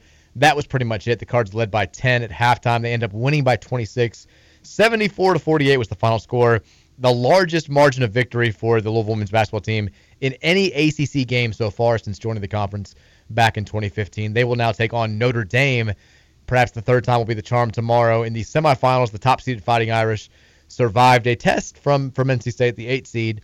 Notre Dame won 66-60. Olivia Miles, their star player, who got hurt against U of L last weekend, did not play in the game. I think we're all assuming she's not going to play tomorrow either. But it will be round 3 between Notre Dame and Louisville tomorrow at noon in the ACC tournament semifinals. Let's get this big win. Let's play for a conference tournament championship on Sunday. Knock it out. Let's knock it out. We also have U of L baseball tonight. They will play their first Shriners Classic game at Minute Maid Park in Houston. They're going to take on Texas A&M. So we're looking for some revenge from the bubble-blowing super regional loss. All I think of is driving to South Carolina and the voice of Sean Moth at like 1 a.m. keeping me company, and then him having to call a Texas A&M walk-off. Because that first game, I listened to it for like 4 hours when we were driving down for vacation last year, and it was the only thing that kept me sane. And then this game 2 was the next day, and we also, both those games we had ample opportunity to win. We just couldn't get it done. That felt like a missed opportunity. Maybe we can get some revenge tomorrow. But the Cards will play Texas A&M tonight in the third of a triple header at Minute Maid Park for that. The elimination game was extra innings, wasn't it? Remember right?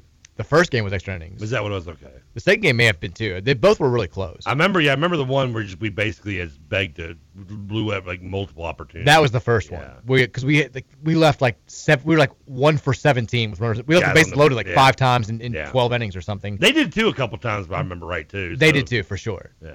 Yeah. In the second game we also the first game was the one where I think they had even more people left, and like we had every opportunity to win because we kept getting out of bases loaded jams. We walked everybody too. Was the other thing about that series. I love how we're talking as if this was like 10 years ago. It was last June. It was 9 months ago. It was 9 months ago. Back in our day. Yeah. Summer of 2022. Yeah, don't get me started on like the 1999 tournament. I could probably name you more things about that accurately. I could probably. But Louisville takes on TCU tomorrow at 3, and they will play Michigan. The least conducive schedule because they play earlier for 3 consecutive days. They go 7 p.m., 3 p.m., 11 a.m. That's less and less rest for every single day. You'd want to ideally be like 11 a.m., then 3 p.m., then 7 p.m. And so that's not great. They're screwing us. They're screwing us down there in Houston. The Texans they hate us. We kind of hate them too. Let's hand 2 of them a loss this weekend. And then, of course, the U of L men's basketball team in action tomorrow on the Virginia Senior Day. That's at 2, right? You said it's at 2. Maybe. Maybe. Who knows? We almost beat them the first time, right? I don't know. Women's game will be women's game won't be complete. The women's game will hopefully distract us from the beginning. Yeah, because it's at noon, so it'll be ending around tip-off of men's. But at least. I think it's on the ACC Network tomorrow. I might as well put it on Bally's. Doesn't matter. They're going to put Virginia on Bally's. well, maybe when they play us, they will. It would. I know we're talking in crazy hypotheticals here. It would be hilarious if because we've never beaten Virginia on the road, and we play them every year. I know we've never beaten Clemson on the road, but we don't always play them. And I think we've only played like 4 games against them at Little John since we joined the conference. Yeah. We've played Virginia every single year at their place since we joined the league. We've had a lot of good teams. I know we've been in a recent run of not so great teams, but we had an Elite 8 team the first year. We had a team that would have been a top 4 seed the second year. We had a 2 seed the third year. We had a team that just missed the fourth year. We had a team that made the tournament the 5th year. We had another top 4 seed in 2020. Like, we've had good teams go down there. None of them have had any sort of success at John Paul Jones Arena. No. It would be Not even close. It would be hilarious if we play a Virginia team that all they have to do is beat us to win at least a share of the conference title. If our 2-17 sorry asses went down there to Charlottesville and beat them. The only thing that would make it more fitting is if EMU and Louisville were currently tied at 4 wins. That's a you thing, though. That's a very you-specific thing. Yeah, I know. It's also Scoot. Other people don't care. For the average Louisville fan, they're more about just beating Virginia. Yeah, you know what grapes I can buy with $500? Again, that's a you thing. Virginia has not been playing well recently, although they did just beat Clemson a couple of days ago. No, Virginia's not a great team. I mean, They're not. They're okay. But I mean, we should have. I don't say we should have beaten them. We had a chance to beat them at home. Then they turned around. They almost lost to Notre Dame, who's just above us in the conference standings. BC destroyed them, beat them by 15. Carolina beat them pretty badly, beat them by 8. And it was not that close. Carolina's more talented, I think. And then they turn around and they have a decent game against a average Clemson team where they win by 7. Like, this should be a winnable game for a normal / slightly below average Louisville team. And yet I'm sitting here and I'm like, yeah, it'd be funny, but there's really no chance of it happening. I mean, Virginia's still where they are in the standings because Tony Bennett's a great coach and he's going to get the most out of his talent. They seem like a first, second round loss team. They do. I mean, I don't know where they're going to be seeded, but it's going to be. They're going to be like a top 3 seed, top 4 seed. I mean, there's them and ripe for the picking. Them and Purdue are going to be primed for second day upsets. I mean, if you gave me like Virginia as a 4 seed in a 4-13 game against, say, UAB with Jelly Walker out of CUS, I'm picking UAB to not just win, but to win by like 12. Yeah, I'm not far off from you on that one. They seem like a ripe 4-13 upset pick. And if they can get out of the first round, they look at even losing to a 5-12. Now, are we just jaded because we almost beat them? No, it's we're like, if we can hold by 3, there's no way they're beating a 13 seed. They're not seed. bad. I mean, they're good. I mean, they could easily get close wins in those upsets and avoid those upsets. I've seen that happen in tournaments. That's what makes March so madness. So, but no, I mean, when you look at like actual like literal talent on the court, I mean, no, they're just not. They don't have an NBA guy. No, they don't. They have nothing close to it, and honestly, they should be somewhat. I mean, I guess having a team that's probably a 5 seed, a 4-5 seed label, and how many times we see those teams get upset? I mean, here's the thing about Virginia is I just think they're loaded with. They're so well coached and they have so much experience. Yeah. Like all their guys are guys who have been in the program for at least a couple of years, or 17 years in Kihei Clark's case, or guys that are 4th or 5th year college seniors. So when they started the season, they were so far ahead of everybody else. It's why they could, win a neutral court game against Baylor. They beat Illinois. They beat Michigan. And I know those teams didn't end up being as good as we thought at that time, but they played close with Houston. Like they were good at the beginning of the year, but then everybody else with younger talent got better, whereas they've kind of reached as close to their peak as they can, and it's why you're seeing the rest of the conference now kind of catch up with them, and why they should have lost that game to Duke. They got bailed out by that bad call, and then they almost lost to us the very next game. Like, they have been bad for the last 4 weeks. Like, I'm not saying, I know I'm sitting here talking about we have no hope and all this stuff, but like, I mean, Ken Pom projects us to lose this game by 19 points. I can see us keeping this relatively close just because I think we'll come out and we'll play hard for at least the beginning of the game. Like, we can keep this close. We're not going to win, but Virginia's just not very good. Well, the problem is Virginia's not going to beat themselves. You're going to have to beat exactly, them. And that's that's where you talk about experience, being well coached, and just a disciplined team.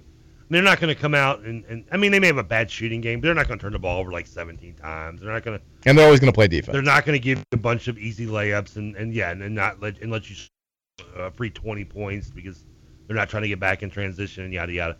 You're going to have to. I mean, they're not unbeatable. Clearly, nowhere near as good as they've been in the past. But yeah, I mean, you can. They're a team that's primed for upset. Them and, like I said, Purdue too. I'm with you with on Purdue though. What makes me mad if I was a Purdue fan is that your guards are they're average. If you had just one, like maybe one above average, because Edey is so dominating. If you had like a Carson Edwards light. Oh, yeah, you're the best team. You're the best team in the country. I take half a Carson exactly right now. Yeah, and you have a legit path to the national title because I can see them. You can't not double team Edey if triple team. I mean, Wisconsin had to double and triple him all night, and Purdue's spacing in that game. I know they won, but like it was such bad. I was like, come on. Okay, but I'll talk about that in a second. One last thought here before we just fully divert to a different topic. Right. we've lost our last 3 games. We lost to Duke by 17, Yeah. Georgia Tech by 16, and then Va Tech by 17. My bold prediction for this weekend, we're going to lose to Virginia on the road on their senior day by less than we lost in those 3 games. We're not going to win, Okay. but I think we can lose by like 10, 11, 12. What's the line then? Again, Ken Palm's got us losing by 19, but they won't put the line out until like late tonight. Yeah, they'll put it out tonight. It'll be smaller than that. I bet it'll end up being like Virginia by 13.5, 14. I was thinking 12, 13, yeah. I would guess so. I think we can cover that. You think we can cover that? I think we can cover that. How confident are you? Not very, but I think we can. Because the last time I thought I had my mind changed. I made a big bet, because someone told me we were going to do something, money line or cover. I mean, It wasn't me. I told you we weren't going to cover against Virginia Tech. yeah, but I'm tired of listening to Spears. So I mean, if I drop 2 bills on Louisville to cover, Well, if you'd listened to me the last 4 games, I think you would have won all 4 of them. oh well, maybe I should listen to you more than Spears. I'm saying. I don't know. Yeah, I guess John Spears is just that much more convincing than I am. You're canceled, buddy. James, you're done. We love you. But back to your Purdue point. And I hate to. I'm not going to talk. I never talk in absolutes when it comes to the NCAA tournament, because there's so much you can't predict. Like, That's true. you I can't agree. sit there and be like, they're not a Elite 8 team. Like, who's to say, like, they can definitely beat an 8 seed and they should beat a 16. And who's to say the bracket doesn't fall apart and they play somebody like a St. Peter? Of course, St. Peter's beat them last year in the Sweet 16. So that's a terrible example. But you see my point. Like, they can beat most teams in the country, but I don't see them as a realistic national title. Like threat. they could have close games against 16 and an 8 and still advance. Right. Skin of their teeth. I mean, I've seen that. They're just happen. not a dominant team. Like, I think back to Arkansas the year in '95, the year after they won the national title. You know, the next year they were 2 seed. They had to go. I think they went to overtime in their first 3 games against the 15 in the second round, and the most famously one against Syracuse, where Lawrence Moten did a Chris Webber and called timeout in Albany against Arkansas in the Sweet 16 that year. So I mean, that's but Purdue, I think it depends on the matchup, but they're just ripe to get knocked out in the second round, especially as a 1 feels that way. seed. Yeah. Like, I want to see, like, kind of like the way Purdue lost. I remember when they lost to Georgia when Tubby was there. Yeah. Like, that was one of those years. Like, Purdue probably didn't need to be a 1. I liked them going out to Georgia, and that's what happened. Speaking of, did you see that Gigi Smith got fired at High Point? Took over for Dad when Dad retired. Got fired today. Now, Gigi's the one that played at high school ball at Kentucky, right? Won a state title, I think. Yes. Or was that Brian? That was Brian. Okay. Gigi's the one who went to Georgia. Brian, 'cause I remember he has kids, and one has somewhat of a normal name. You got Gigi, you got Saul, and you got Brian. Brian was the one that won the state title at Lex Cath. Oh, okay. I'm almost positive. Because Gigi went to Georgia and was like really good, right? I And think then so. Saul went to Kentucky and was fine, but like UK fans hated him. Oh, yeah. And then I don't know what Brian. was Sean Sutton, I think. Yeah, Gigi played at Georgia in the 90s. He was very good. Okay. And then he was an assistant coach at Lexington Catholic, graduate assistant at UK.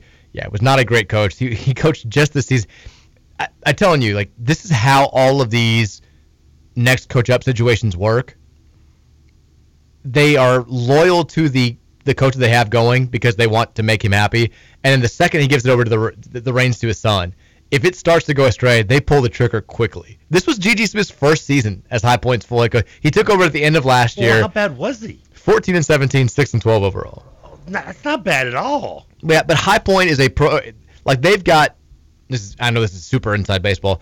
They've got better facilities than basically everybody in the Big South besides Winthrop. They are desperate to get to the NCAA tournament. That's their big thing, and they feel like they're in a winnable conference, and they were not good this year. So they were. It's been a while since they've been there, probably, isn't it? I don't think they've ever been there. High Point. Oh yeah, they lost Tubby lost the UK. Tubby beat them as a 2 versus 15 one year, and Willard took. Oh, them really? there. Yeah. And Willard, and Willard took them there. They went like to back-to-back years. Willard coached at High Point. Or is that Holy Cross? He coached at Holy Cross. Oh, okay, maybe I'm. Yeah, Holy Cross has been in the NCAA tournament a bunch. That's what I'm brain farting. I'm sorry. Patriot League. They dominate. Well, they used to. They've been really bad ever since. I stand corrected. I mixed up whole High Point. I'm sorry. Yeah, they've never been to the NCAA tournament. It's not that's a reasonable mess up for me. Yeah, because I always do the whole like best schools that have never been to the tournament to watch on championship week in that post. Trying to dance for the first time. They're usually on that list, but they weren't this year because they kind of sucked. But he's gone. Gigi's done. Dead. Fired. Gone. Not dead, but He's not dead. 502-414-1450 is the Thornton's text line. We'll take a few texts here before we wrap up this first segment of the last hour. before you do that, you mentioned coaches in waiting's always never like Who is the most successful coach in waiting that took over the job that you waited for? It's going to be Doug Davenport at Bellarmine. He's going to crush it. Is that, But speaking in future props. yeah, he's going to nail it. He's going to disrupt. Because Like, a lot of remember Patrick Knight was bad, because that was the worst trend too in football. and it's kind of died down in recent years. And the weird thing in football is that most of the quote unquote waiting coaches never actually took. They ended up bouncing. They ended up going somewhere like Joker. But Joker's the only one that actually kept the job. Right. He's like literally the only one that they actually gave it to, because what's his name left and went to Texas, or left. Who was the one that left Texas? I forget. I know you're talking about. Yeah, Who's now back at FAU coming up next season. Yeah, and then you had James Franklin was at Maryland. He was really Maryland's next guy, and he couldn't wait anymore, so he bounced and went to Vanderbilt. Will Muschamp was at Texas. That was what I'm thinking of. That's who you think. Yeah. He went to Florida and he went to failed. Florida. He was supposed to be the next guy for Texas, though, and then he was like, I'm tired of waiting. So, yeah, I mean, most of them, I don't think ever panned out. Joker's like the only one that actually ever got it, and it didn't do well for him. Now, Jimbo was a coach in waiting at Florida State, was he not?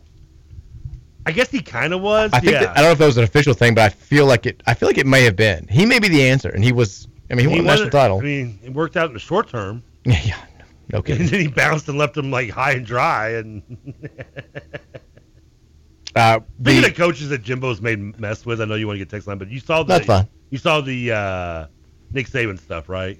Yes. First of all, and correct me if I'm wrong, but Well, tell the people what it is. like so if you don't know, the SEC is looking at possibly going to a 9-game schedule. They're going to. They're going to. It's going to happen. It's inevitable. It's the only variable is time. And so I guess you're getting now multiple yearly opponents stuck on your schedule if you're, and The thought is that you'll play 3 teams every single year and then have 6 rotating opponents. And Alabama, apparently their 3 guaranteed were going to be LSU, Tennessee, and Auburn. Right. Which, isn't that their guaranteed opponents every year anyway? Well, the division, yeah. Because Auburn and LSU's in their division.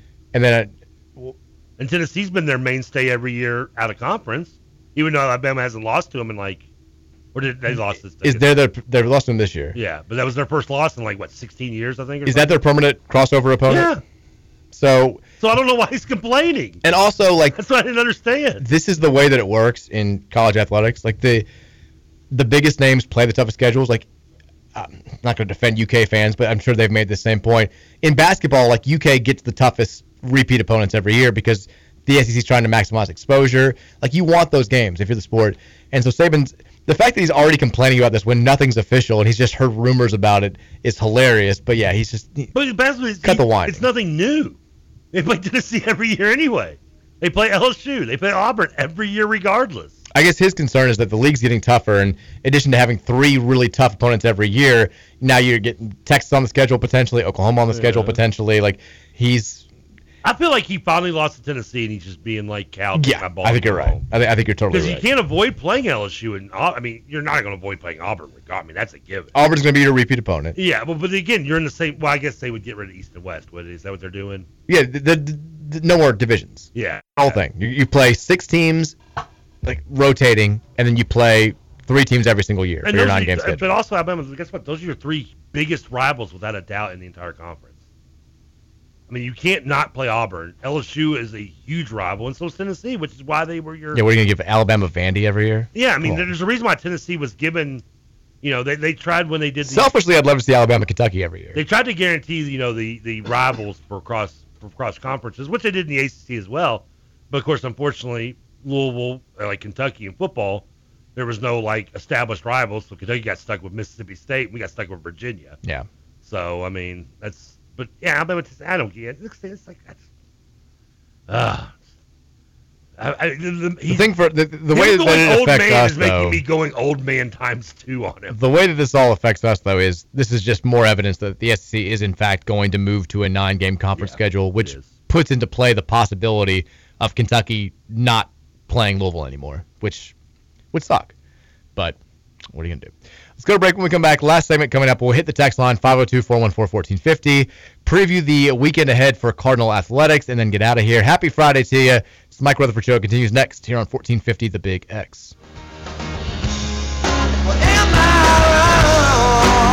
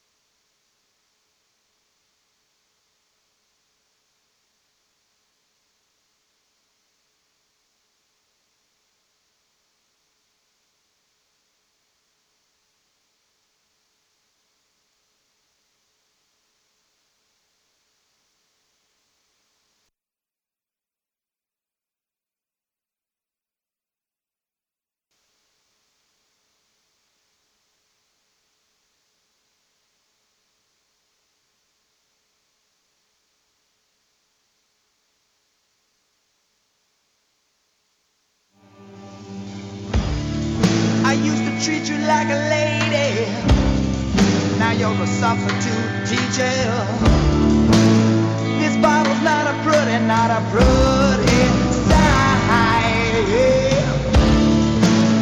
I owe the man some money, so I'm turning over, honey. Said Mr. Faded Glory is once again doing time. Oh yeah, and this is my kind of love. It's the kind of blues though. All right, final segment here on a windy Friday in the Ville. And Southern Indiana, if you're listening over there. Hope you're staying safe. Hope your power's still on. Hope your weekend's off to a terrific start. I just noticed I was checking the college hoops scoreboard. It's that glorious time of the year where you got games going on at every hour of every day. I read when I think it was in high school. I read this book called My Losing Season by Pat Conroy, who wrote The Prince of Tides. I know the Prince of Tides. I don't remember My Losing Season, though. He wrote it about he played college basketball at the Citadel. He's a point guard, and it's just kind of about his life growing up playing basketball and about the lessons that he learned playing at a losing college program. It was a really good book. I knew the movie Prince of Tides. Let me rephrase that. I always follow the Citadel basketball. They're one of the original 4 teams that were original D1 schools that went to the NCAA tournament. They call them the Cursed 4. It used to be the Cursed 5. Northwestern made the tournament a few years ago for the first time. I hope you're prepared to tell me the other 3. The Citadel, Army, William and Mary, and St. Francis of New York. St. Francis of Brooklyn. Really? I thought St. Francis had made it at one point. They've been William and Mary's been close a couple times in recent years, but they have not. They're the Army Tribe, actually. right, or something, I think. Say what? Aren't they like the Tribe or something? The Tribe, exactly. Yeah. Army actually, they're in the Patriot League semifinals, but they play Colgate, who's awesome. So they're probably up against it. But I always follow the Citadel. They're never good. That's what Dan McDonald played, right? He went there, yeah. So I try not to And get. coach. I always get them and Bill Robert Parrish went to the Senatary or whatever. I try not to get those two mixed up. So I always follow the Citadel to see what they can do in the NCAA tournament, or in their conference tournament. They play in the SoCon. They're never good, and they're playing right now. There is 3 minutes and 58 seconds to go in the first half. They have 4 points. They trail Mercer 23-4 right now. It's not looking like this is going to be the year for Pat Conroy University. They're probably going to, for another year, remain one of the only original D1 schools that's never danced. Mercer, that's where Sam Mitchell went. Go Bears. Beat Duke a few years ago. The other game going on right now at Arch Madness, the Missouri Valley Tournament. Did you know that Belmont was in the Missouri Valley now? I do now. They and Murray State. I'm sure I like it. I remember when the news broke or whatever, but I just.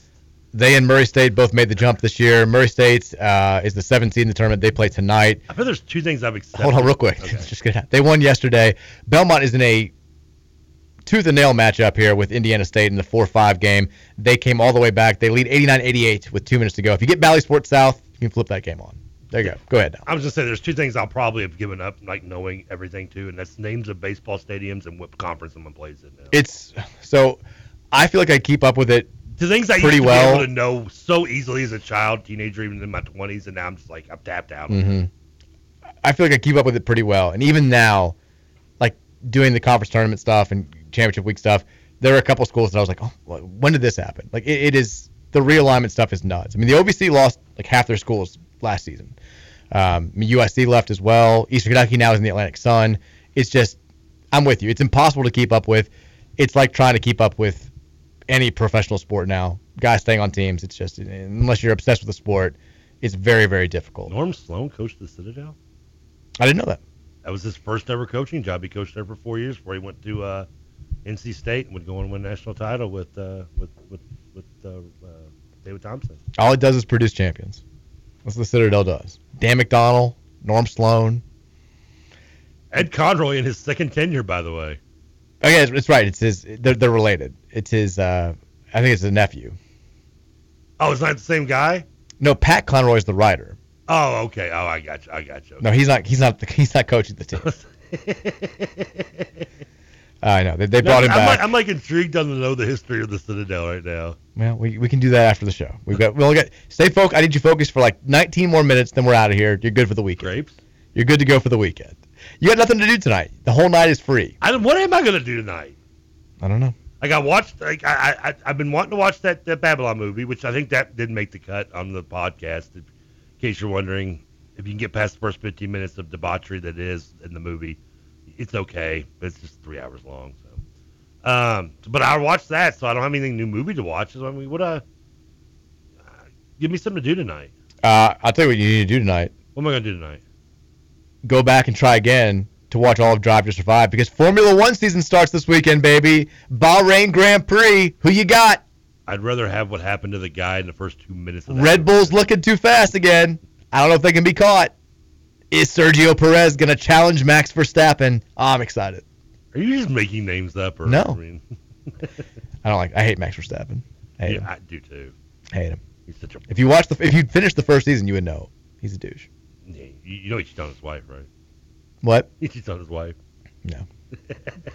Texas Mike, it's time for you to fight back. Every time TK starts a sentence, please interrupt him with your thoughts and keep doing it until the dog is trained. You've had a bad interrupting day today. Have I? It's been bad. Sorry. It's okay. You get worse as the week goes on. Who interrupted you more today, me or the weather? You. Weather only did it twice. Don't piss off the weather. Texas says No, Jimbo. Texas says Jimbo was the original coach in waiting. Was Was he he? really? I feel like the Florida Muschamp was. Jimbo would have been before Will Muschamp. Yeah, because Jimbo, I guess, when he won his national title, that was in It was the year before we went to the league, 2013. 2013. So, and that was only that was his second year, I think. I Maybe thought it was. third.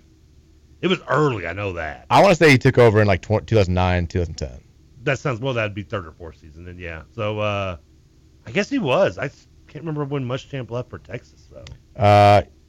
2010, he took over. Okay, so he was in Muschamp. I guess that was long before Muschamp, then I would assume. Will Muschamp, I want to say it was 2013.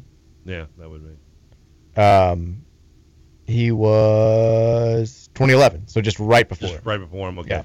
That's probably the fact he saw another guy who was in coach and waiting get the job. He probably got just screw this now. Yeah. Texas, will Louisville get left out of the ACC SEC challenge since OU and UT don't join until 2024? I believe so. I believe because we finished last in the conference that we will not play, which is so embarrassing, that we will not play in the ACC, which if Kenny Payne wants to schedule a bye game for next season, now he has a chance to do that. We can hopefully bring in somebody that we can beat. Just don't make them, I don't know, I guess top 200 good. I mean, hell, don't make them top 300. That's the thing about following these conference tournaments. All the teams that beat us are not good. Wright State was in the 8-9 game and got beat. App State lost. They were the 8 seed in the Sun Belt. They got beat. Bellarmine was the 8 seed. They got beat. They did win a game, though, at least. Yeah, Lipscomb is the 5 seed in the A-Sun. They got beat last night. None of these teams are even close to being NCAA tournament good. So we give FAMU a call and put them back on the schedule. FAMU, we'll see what they do in the MEAC tournament next week. Are we nervous? It'd be great if they won it. That would be great for. I don't think that I don't even know if they're gonna be a top 10 seed in the MEAC tournament. I think the year that they played UK as a 16. I want to say they had a losing record. Well, they're 7-21 right now, so they would definitely have a losing record if they made the NCAA tournament. They played Duke one year too, and they made it. And I think they had a losing record then too. The MEAC's always going to be in the first 4.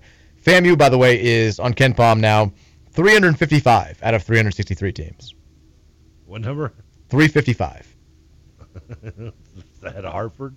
They are ahead of Hartford still. Or Hartford. Hartford is 362, though they're not last. God, Hartford. I'm sorry, guys. LIU is last with a paltry 3-20. 3-26. We laugh at your 3-26 record. 3-20 with our big bad 4-26 record. Loser. Suck it, LIU. Get out of here. Texter says, down power lines, down trees. I saw a down person, but you all are still up. Said, how are you all still on the air? It's pure chaos out there. Well, we were off twice, but we're back now. Is it still terrible? I mean, it didn't look that bad right now. What's baffling me is it keeps driving me nuts because I'll see things like when you work at the mall for so many years, you learn how to have the peripheral vision. Because you can't stare at the hot girl, so you just have to look the other way, but you can stare at her through without her knowing you're staring at her. You learn that very quickly working in the mall. It's the creepiest thing I've ever heard.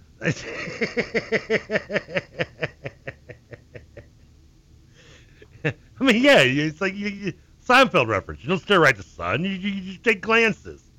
So I was bringing this up because the window's open next to me, not open, but the shade's up, and trash is constantly flying by. Oh, is it? And every time it does, I'm seeing it in the corner of my eye, and I'm like, what is that? What was that? Like I've seen like 3 bags of Doritos go by. Like I think I saw a kid maybe once. I mean, it's just been every 2 seconds something's flying by and it's driving me nuts. Well, I did go out there a second ago during the break, and like the wind was very, very loud at the front door, but it looked like everything was. We don't have like terrible branches or anything right now. No, and from what I understand, despite getting a ring update that says Linden has lost power, as of now, I'm assuming you love the ring so much. You love this ring. It's become your whole life. It has consumed you. You're all about the Ring app. I find myself like. I hear a noise out front, like at night, and I just go to the Ring live instead of having to go to the window and see what's out there. It's your dopamine rush. This is what some people have apps. You've just got social media apps. You've got Ring. By the way, I don't know why this is so random, but yeah, FAMU was 15-17 that year they lost to Kentucky. There you go. Texas schedule that team with 4 points in the first half today. Add a flex option onto the contract. Schedule them 9 more times next year if we win the first one. Can we get the Citadel on the schedule for next year? Are we going to schedule all 4? Did he say all 4 of them, William and Mary, too? No, he said, I think he said just get the team with the 4 points right now. Citadel is 317th on Kent Palm right now, if you're curious. I don't know. That's going to be a tough one. They're in our range. They're within shouting distance of us. I mean, we've lost the teams around their level, right? That might be a little too close. Let's just get FAMU on the schedule 3 times next year. But yeah, we will probably not be in the ACC SEC challenge. At least if they do it the way that they've been doing it in recent years with the ACC Big Ten Challenge, which is leaving out the team that finished last the year before. So that's a humbling start to next year's scheduling right off the bat. Texas Jeff Goodman said on the show with Gottlieb that there's a better chance of Pitino coaching at UCF or USF instead of Georgetown and St. John's. That's been the buzz lately. The big buzz has been about UCF, which seems odd.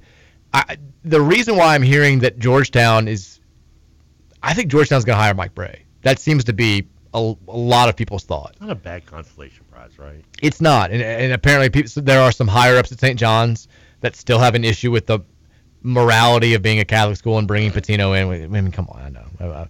I'm with you there. Pot meat ghetto, guys. I think you can win a national title. If Pitino's whole goal is I want to be at a place where I can go to a Final Four and win a national title, you can do that at Georgetown. I think you can do it at St. John's. I don't think you can do it at UCF in the AAC. Most people, I would say, I agree with you, but I wouldn't be shocked if Pitino didn't do it. I guess I wouldn't. It's going to be super tough. It's just a matter of getting talent, obviously. Central Florida is Orlando. South Florida is Tampa. It'd be second. I think it'd be the second Final Four coach that South Florida's hired in basketball. Who's the other one? Leon Rose, who actually was their AD and first basketball coach ever, I believe. He left Purdue after taking them to the Final Four in '80 to go to South Florida. There you go. I want to say that's when their program started, actually. Texas, Rick, hold out at Iona one more year and then come on home. Did you see his comment today where he was talking about, first of all, the picture of him from last night saying this is what senior night's all about, and him giving the biggest, happiest hug ever to one of the players who got in and scored late, and the team going nuts. I was like, this is the way it used to be here. We used to have even recently, we had that moment, the Keith Otto moment in 2020. He hits the shot, the team goes crazy, everybody's hugging. That is what senior night's all about. It just made me sad. But then today he said, he was asked about Quinn Slazinski and his future. Quinn's been hurt he's out for the rest of the year. He said he's going to transfer, probably to a Power 5 school. He wants an NIL. Hopefully we'll have Osborne back. Rick just definitively putting it out there, oh yeah, he's gone. He wants an NIL deal. I wish I didn't miss him so much, but every time I see something like that where he's just putting it out there shamelessly, oh yeah, Quinn's gone. He's leaving. With them still about to play their most important week of the season, just cracks me up. I know. I keep thinking.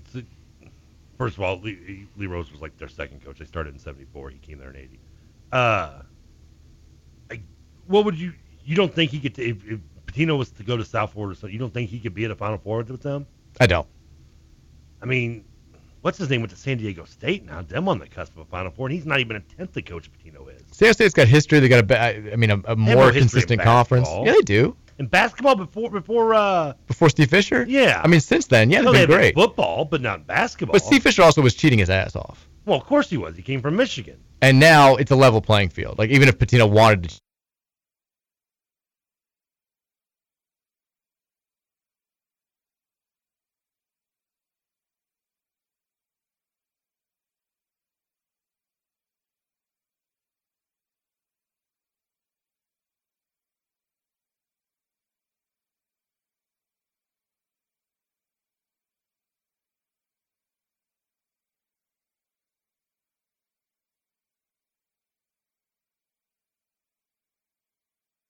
I'm having this conversation and I'm totally glossing over the fact UCF's going to the Big 12.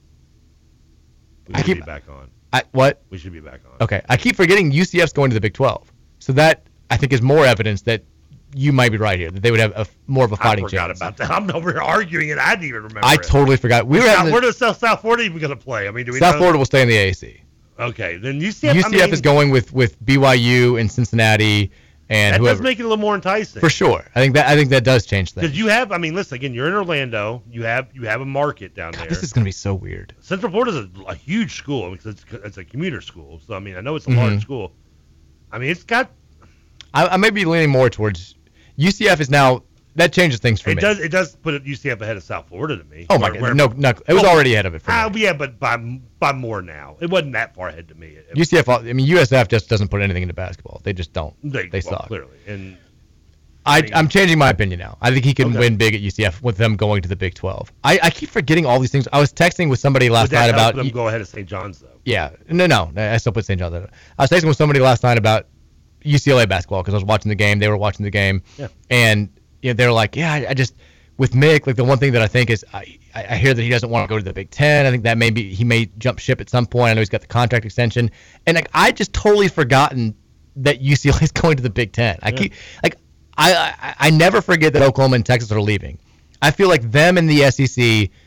I can see it a little bit. It's going to be an adjustment, but you think Arkansas and Texas A&M and these other schools are in there, football heavy, all that stuff. It seems like a fit. UCLA going across the country to play Rutgers on a Wednesday night for a conference game still feels incredibly wrong. Like I don't think I'm ever going to wrap my mind around UCLA and USC being in the Big Ten. It feels terrible. By the way, don't feel bad. Not only did you forget, I have forgotten on multiple occasions. And ironically, the next show that was leading us into us at 3:00, the guy was interviewing somebody from the Pac-12 and brought up the resurgence of UCLA and Arizona's rivalry, and he goes, "Yeah, but it's only for one more year because they're gone." The host was like, "I keep forgetting." Oh, bleep! I forgot. I keep forgetting. Because I mean, it's like, and his point was that like when you think about Oklahoma and Texas moving, the SEC, while it still feels weird.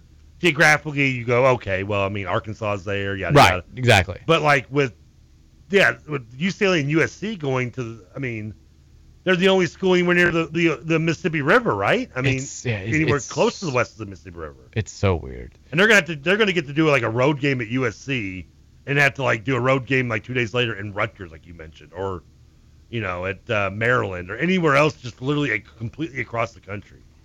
It all feels so wrong. It's gonna feel so horrible. It does. It's very, very silly. Texas says, is tomorrow's Michigan-Ohio State game the last Big Ten game that's ever going to air on ESPN? Yeah. Is that because because the contract's up after this year. They have the new deal. I don't think unless there's a Sunday game, because I know that Indiana plays Michigan. I thought Indiana played Michigan on Sunday. I mean, I assume. Indiana. I thought Indiana played Michigan on Sunday. Then do they play? Indiana plays Michigan on Sunday. Yeah, so then Michigan can't play Ohio State on Saturday. I take it back. I misread. Ohio State, Michigan State is what the text said. I was gonna say that. Tomorrow, unless there's a game on Sunday, because I know the Big Ten tournament is on Big Ten Network and then CBS. Yeah. So I don't think that's also weird to think about. Last Big Ten game that we get on ESPN. I don't know why I just fell on a rabbit hole and fell into the old Ohio State, Michigan ESPN commercials. Maybe 2 is still the best commercials ever made, where the two are making out. Mm-hmm. Like without sports, this wouldn't be sick. Yeah. And then the guy just jumps out of the car and then go Michigan. He's like, go Buckeyes. That's what it is. Yeah, you're right. He just drives off. Texas, what's the biggest if in college basketball history? To me, it's Kenyon Martin not getting hurt. Yeah, I always use that one. There's so many ifs. Since he wins it, Izzo becomes Mike Bray. No, actually, he becomes worse than Mike Bray. He becomes the Buffalo Bills of college basketball. 7 Final Fours and no national championships. Who knocked them off in the second round that year? Do you remember? I'm thinking you would. They beat Boston U, I think, in the first game. And then they got, I want to say, this is weird, I want to say it was Purdue. That could be right. Remember, I want to say they got smoked, didn't they? They lost bad. Oh, no, they lost by 8. It was Tulsa. That was Shea Seals probably, wasn't it? I think he was gone at that point. Bill Self. I think he was gone. I think Shea Seals was with Tubby Smith. It was Bill Self. I was half right. And, it wasn't Shea Seals. Shea Seals was on the team that almost beat us in 96. 96. Okay, is that how it was? Yeah, because that without Kenyon Martin, remember they knocked him down to a 2 seed, Yeah, I remember that. I do know that. Yes. and they were a 1 seed the year later, and they got beat in the second round. I think pretty bad, out of nowhere. Tulsa would go on to lose to Oklahoma State in the Sweet 16. It would lose to Florida. Not that year. Tulsa made the Elite Eight. Oh no. Oh, you're right. Oh, I'm looking at the wrong. Because they lost to the Guthridge Yes. Carolina team. It went back. I went to back to the next page. It took me to the wrong bracket. I'm sorry. Yeah, they beat Miami and then lost to North Carolina. Yeah. All right, let's. I didn't realize how late it was. We've got a couple of games tomorrow. First of all, noon game, revenge on the mind once again for the U of L women's basketball team. They'll get a third shot at Notre Dame in the ACC tournament semifinals. Noon tip off there. ACC Network has the coverage. Does Louisville earn a spot in the conference title game? Finally get the better of Notre Dame. Yeah, somebody cover Rudy's eyes and ears because it's going to be Suck bad. it, Rudy. Yeah, it's gonna I be want bad. you to hear. I want you to watch it, Rudy. Watch it. You're going to like it. You're gonna like it, Rudy. This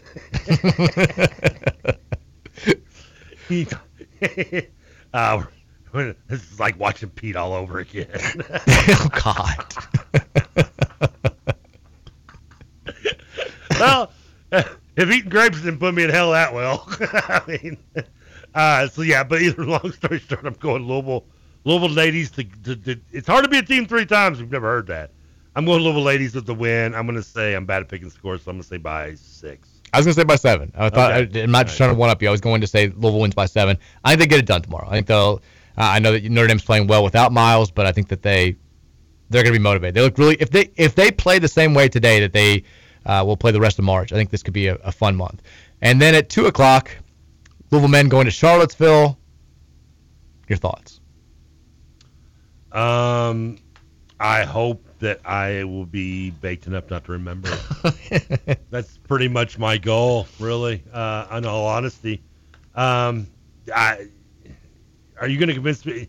I may put some money on Louisville if they're getting like 14 or 15, just because. If the spread's above Otherwi- 15, I would take it. Otherwise, I'm just going to not want. I got to have a reason to make me watch the game other than just the fact I apparently love pain.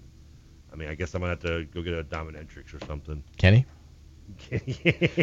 My bold prediction for the game is I think that Louisville loses by 14, I'm going to say. I think we lose by fewer than we've lost the last 3 games by. So fewer than by fewer than 17 or 16. I'm going to say we lose by 12, which feels overly optimistic. I'll go Virginia 75, Louisville 63. And just for fun, this is going to be as ugly as watching Louisville try to play offense tomorrow. Any guess on today's music theme? Oh. It's like equivalent of watching Louisville play against Virginia. Was it all Chris Cornell stuff? Close. It's all Pearl Jam stuff? Eddie Vedder stuff? They were the big keys. It was all in honor to Mother Love Bone lead singer Andrew Wood. Okay. The first 2 songs were bands dedicated to him. The next 2 songs, Alice in Chains and Candlebox, were songs about him. All bands from Seattle. And then the last song was Mother Love Bone and A Crown of Thorns. Uncle George gave me that CD when I was like 9 years old. I was hooked on that band. Love There you that go. sound. Apple is a great album. By the way, Citadel made it to double digits. They trailed 27-10 at halftime to Mercer. Get them on schedule, Kenny. All right. Go Cards. Guess all 4 of those teams. Beat Notre Dame. Beat Virginia. Beat TCU. Beat Texas A&M. And beat Michigan. Let's have a fantastic weekend. Let's come in here and celebrate something on Monday. Have a good one, everybody. We'll see you at 3 Monday. We beat Virginia. Boy, There you go. cowboy.